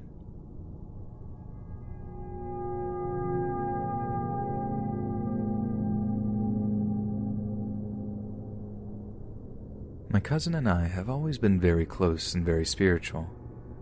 Though we've always viewed our spirituality in different ways, we have always believed in ghosts. That was one of the many common threads that we talked about openly and frequently, especially when we figured out that not everyone believed in ghosts as well. About a decade ago, we were teenagers. My cousin and I lived across the country from one another. The separation in our spiritual perspectives was growing larger every time we spoke. He was very fascinated by demons and the macabre aspects of good versus evil. If he tried to fraternize with spirits, he aimed to hunt down demons or create an environment for them to be more likely to be present. That included carving pentagrams into any surface he could find, or basically just inviting these things around. I, on the other hand, didn't see any need to talk with demons. Human spirits and natural forces are far more interesting. I spent a lot of time meditating and trying to interact with any spirit I came across that didn't feel malignant. I like to think of myself as sensitive, but I'm not a full-on medium. I am open to those interactions, and I trust my gut as much as possible. I found a kindred spirit in a friend that I met at school, Clara. We became fast friends, and before long I found out that she believed in ghosts too. Her experiences tended to be a bit more traumatizing than my own, but she liked the kinder side of spirits and physically felt ill anytime she encountered a bad spirit. My cousin found a friend that believed in the paranormal as well. He introduced this friend to me, and after a while we started a long-distance relationship. I didn't know his feelings about ghosts, but I knew that if he was hanging out with Anthony, he probably had a feel for the macabre. Eventually, the time finally came that I could take my best friend up to see my family. I was very excited to get her up there. I wanted her to see the place that I have always considered to be my home, and I wanted her to get to know my cousin. He was like a brother to me, and it turned out she developed a little crush on him from my stories about him, chats, and pictures. I was also happy that I could finally hang out with my then-boyfriend in person. At some point, I told Anthony that Clara is sensitive like us. He seemed vaguely interested and mentioned that Ray, the guy I was seeing, was also sensitive. I thought that was neat and left it at that. Anthony had other plans. At the first opportunity he could find, Anthony suggested the four of us go for a walk, right as the sun was setting. He wanted to go to the park that was across the street from his apartment complex. It was a large wooded area with a winding walking path around a small lake. It was pretty nice. It had a playground for little kids, gazebos, and a handful of benches. There was a bridge or two over some wide streams. The park was lovely, and I was enthusiastic about going to it. Clara seemed happy to go, and Ray didn't have to be asked twice. It was only once we were outside and away from the adults that Anthony said that it was haunted. Clara seemed a little tense, but we went anyway. The air was a little brisk, and leaves crunched under our feet. There was a couple mounds of snow here and there, but nothing major. We could see the sunset through the tree branches, and we were all talking and laughing. At first, Ray would not stop touching me. It was a little awkward because my cousin and best friend were right there, but when Anthony walked ahead of us, Ray followed. It was a relief to hang back and talk to Clara. Once we were in the park, just past the playground, Anthony took us to the edge of the lake next to the walking path. We looked across the water, and Anthony told Clara about the ghost that he suspected was in the woods. Anthony hinted that he thought the spirit was evil, and Ray said that it looked just like his grandpa. I wasn't buying it. From where we were standing, everything just felt right. It was calm and serene. The breeze felt nice, and that crisp autumn air was intoxicating. I opened up my senses further, but I still didn't feel anything wrong. When it was time to start down the path, I drifted ahead of everyone. I could tell they were tense and a little freaked out, and I didn't want to get mixed up in it. I was on cloud 9. That is, at least until we took about a dozen steps into the wooded area. All of a sudden, I didn't feel safe being so far ahead and chalked it up to feeling guilty about not walking with my friends and family. I hung back until I was walking with them. It did not take long for Anthony to take the lead. Clara did not seem pleased to be taking that path, so I stayed close to her. Ray went from Anthony to me and back again. He was smiling, happy. Anthony walked with determination. The further we walked, the less eager and pleasant Ray became. By the time we crested the highest hill in the park, he was positively despondent. Meanwhile, Clara started asking if we could head back. I told her we were at the halfway point, and she was thoroughly unimpressed with that response. All the while, Anthony trudged on ahead. At the bottom of the hill, Clara needed to stop. Anthony came back to us, and Ray went to the nearest tree to peer into the dark that had settled around us. I wanted to keep going. There was a prickling feeling against my skin, and I felt very uncomfortable where we were. The trees were thick enough to block out the rest of the world, and it was legitimately dark out, but I kept my mouth shut. We only had a little further to go. I don't remember what scared everyone. Forgive me, but it was a decade ago, and I have a blank spot in my memory here. I remember that we stopped, and we were all nervous. The next memory I have is of Clara saying that she felt sick and either crying or about to. Ray was slowly creeping his way into the trees, away from the path. Most of all, I remember Anthony's panicked eyes and a look that just screamed, "What do I do?" Anthony has been the leader since before we could walk. He talks a big game and he makes the rules. He has always been the boss, and he looked at me for help. Something in me clicked as soon as I saw that look in his eyes. Immediately, I told him, "Get Clara out of here. I'll get Ray." For once, Anthony didn't argue. Usually any bossy tone from me earned a quip or a fight, but he didn't even say anything back to me. He went straight to Clara and walked her back down the path. All the while, he kept a protective arm around her shoulders. They left and I was stuck with Ray. For a second, I didn't know what to do. Ray was stronger than me, so I couldn't pull him out. He wouldn't look at me, and he kept muttering something about his grandpa and going somewhere. He kept trying to walk into the trees, and I begged him not to go. He responded by wrapping his arms around a skinny sapling and staring off into the dark. I tried to pull him away, but he wouldn't budge. His muscles tensed, and his brow furrowed when I touched him. In that moment, I was scared he would hit me, so I let him go.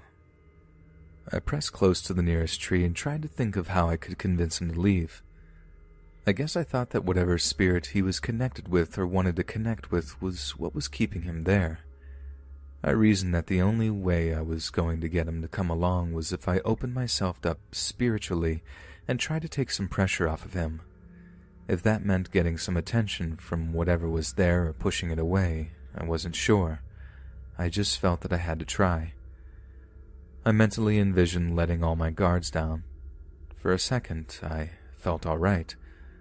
I was annoyed with Ray and I wanted to leave, but I was okay. I thought about grabbing him again, but didn't get a chance when I felt like all the air in my lungs whooshed out of my body. The world was suddenly a blur, and I felt myself being pulled through the trees by a force I couldn't see. I remember everything was heavily laden with snow. Every branch I passed was on the verge of snapping from the weight, and the ground ahead of me didn't have a single track or footprint. I couldn't stop, and I couldn't breathe. Finally, I was halted at the bottom of a tree. Above me, a dark shadow stared down. It looked like the outline of a very large, rotund monkey with a lion mane. It screamed out this grotesque, pig-like squealing laugh at me. I knew it was laughing at me, and that scared me all the more. I was on the verge of tears, and I felt myself rocket back to my body like a slingshot. I heaved in air, and my eyes stung with tears. My body shook all over, and that laugh just would not stop replaying in my head. Ray didn't even look at me as I struggled to regain my senses. We had to leave. We were not safe, and Ray wouldn't move. I looked back up the hill and saw the outline of a tall man next to something short. I couldn't figure out what the short thing was and decided it was a bench. I glanced at Ray and asked, "Do you see that?" He didn't even look. When I returned my gaze to the hill, I couldn't find the man again. Fed up, I grabbed Ray's sleeve and hauled him the best that I could onto the path. I just kept saying, "We have to go. We have to leave. Anthony and Clara already left." The more I talked to him and pulled, the more Ray tried to pull away. He was still talking about his grandpa. He wouldn't go with me until I yelled at him, "That thing is obviously not your grandpa. We're going." Slowly he followed. I refused to go up that hill, so we finished the rest of the walking path. I helped Ray along until he started acting like himself again. The further we got, the more jovial he became. It was a little disturbing, and I was still shaken up by what I experienced. I have had out-of-body experiences before, but nothing as awful as that. By the time we reached the nearest gazebo, Ray was talkative and laughing. I wasn't listening. I just wanted out. I felt a lot better when Anthony met us at the playground. Clara wasn't with him. He was worried about us and said he couldn't leave us alone out there. Anthony took us to Clara. She was in the stairwell of the nearest apartment building, the one Ray lived in. Anthony knew the code because he and Ray were best friends. Clara had thrown up quite a bit. She wanted to go back to the apartment, and she didn't want to go in those woods ever again. She was really shaken up, and I was worried about her because she actually vomited. We walked back, and the boys were in high spirits. We were not.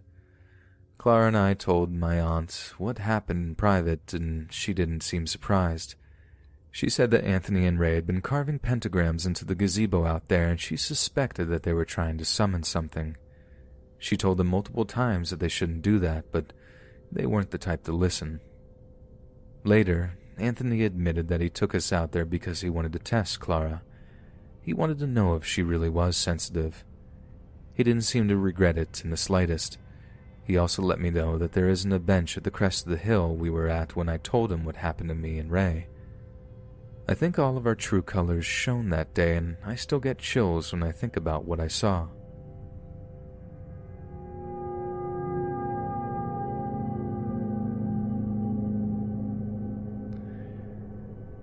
My mother shared this story with me.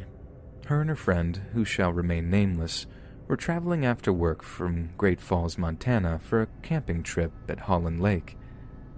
The sky was darkened more than usual with impending storm clouds.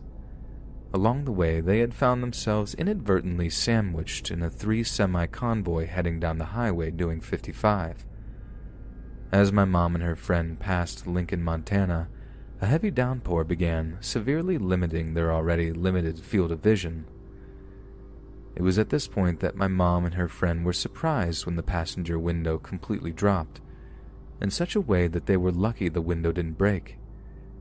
My mom and her friend looked at the now completely open window. There, they saw a figure that was hovering next to their open window, moving 55 miles per hour along with the vehicle. None of the semis seemed to react to this. My mom described the figure, of which she could only see the head and shoulders, as a man wearing a World War-era gas mask.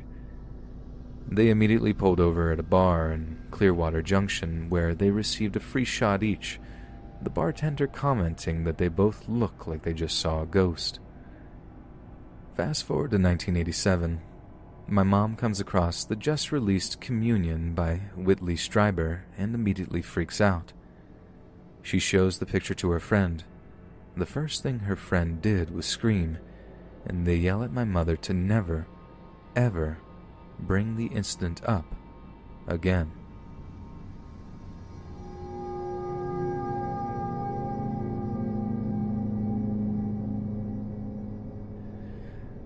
My dad always worked away fitting floors. One day he got offered a pretty big job in Malta, a remote small island near Italy. The pay was great, so we told him to go for it, but didn't expect him to be working away for so long. Weeks had gone by and my dad hadn't finished yet, so my mom suggested me and my sister catch a flight for the weekend to go and see him. I was really excited too, having a relaxing weekend away to see my dad. Only that's not how it ended. When we got there, we were staying in a small apartment house with 3 floors. However, the top floor was run down and abandoned. The apartment was quite large and had 3 rooms. My mom stayed with my dad, and I chose the room before my sister's, so she went to look at her room. She came out in shock and fear, and I said, "What's wrong? You look like you've seen a ghost," I joked. "I want to sleep with you. There's a weird baby's cot in my room." I said okay and didn't think anything of it. Later that evening, we went for some food and drinks. We got back and were quite tired and jet-lagged, so we headed to sleep. As me and my sister were trying to sleep, we heard noises coming from the room above us and the sound of footsteps and furniture being moved around. This was weird too, because the room was abandoned. "Did you hear that?" my sister said. I was thinking it was my imagination, but when my sister said that, I began to panic a bit. "It's probably just the wind or something. Let's just go back to sleep," I said and brushed it off to the side. I got up and closed the door before heading off to sleep. Around 4 a.m., I woke up to a cold breeze, and I opened my eyes to see the door wide open. I looked back at my sister and said, "Did you open that?" She moaned no and rolled over. I rolled my eyes and turned back to the door, and my eyes took a shock as I saw an old lady standing in the doorway with long black hair, an old sleeping gown that they would wear in Victorian times. I couldn't think, so I rolled over and closed my eyes, praying it was my imagination. The next day was our last night there, and we went for food and explored the island. When we got home, we watched a few films and went to sleep. I had no problem sleeping that night, however, I still heard the footsteps in the room above. The next day, we were heading home to the airport at about 3 a.m. When we got to the airport, my sister stopped me, and what she said next sent shivers down my spine, and every hair stood up on my body. "I didn't want to tell you this until we had left, but last night when you were asleep, I woke up and saw a child watching you sleep. A little boy around the age of one that would use the cot in the other room. I closed my eyes straight away and hoped it wasn't real." My mouth just fell open. "So I'm not going crazy then?" I said to her. She shook her head in fear. "Well, at least it's over. I just feel sorry for poor Dad. He seemed to find it fine over there." I was getting ready to board the plane and wanted a book to read, so I headed to a shop to look for one. I was looking for about 5 minutes and then turned around and saw one side of the bookstore covered in books called The Ghosts of Malta. I was intrigued and decided to look at one. I got seated on the plane and then opened the book and felt a tear of fear run down my face when reading this. I was staying in a little town called Valencia, and I saw the town's name pop up on the book, and this made me drop all belief I was being crazy, and I knew what happened back there wasn't normal. It read, "Valencia is a well-known town in Malta for the haunting of an old lady and her son watching people at night." I couldn't believe what I was reading, and decided to bin it as soon as I got home. I don't know what happened when I was in Malta, but I knew I would never be returning. Hey friends, thanks for listening. Be sure to subscribe and click that notification bell to be alerted of all future narrations. If you got a story, be sure to submit them to my subreddit, r/Let's Read Official, and give and receive feedback from the community, and maybe even hear your story featured on the next video. And join my Discord to interact with me and other listeners directly. And if you want to support me even more, grab early access to all future narrations for just $1 a month on Patreon, and maybe even pick up some Let's Read merch on Spreadshirt. And check out the Let's Read podcast, where you can hear all these stories in long compilation form and save huge on data, located on both Spotify and Apple Podcasts. Links in the bio. Thanks so much, friends. And don't forget to clap them almond bobbies.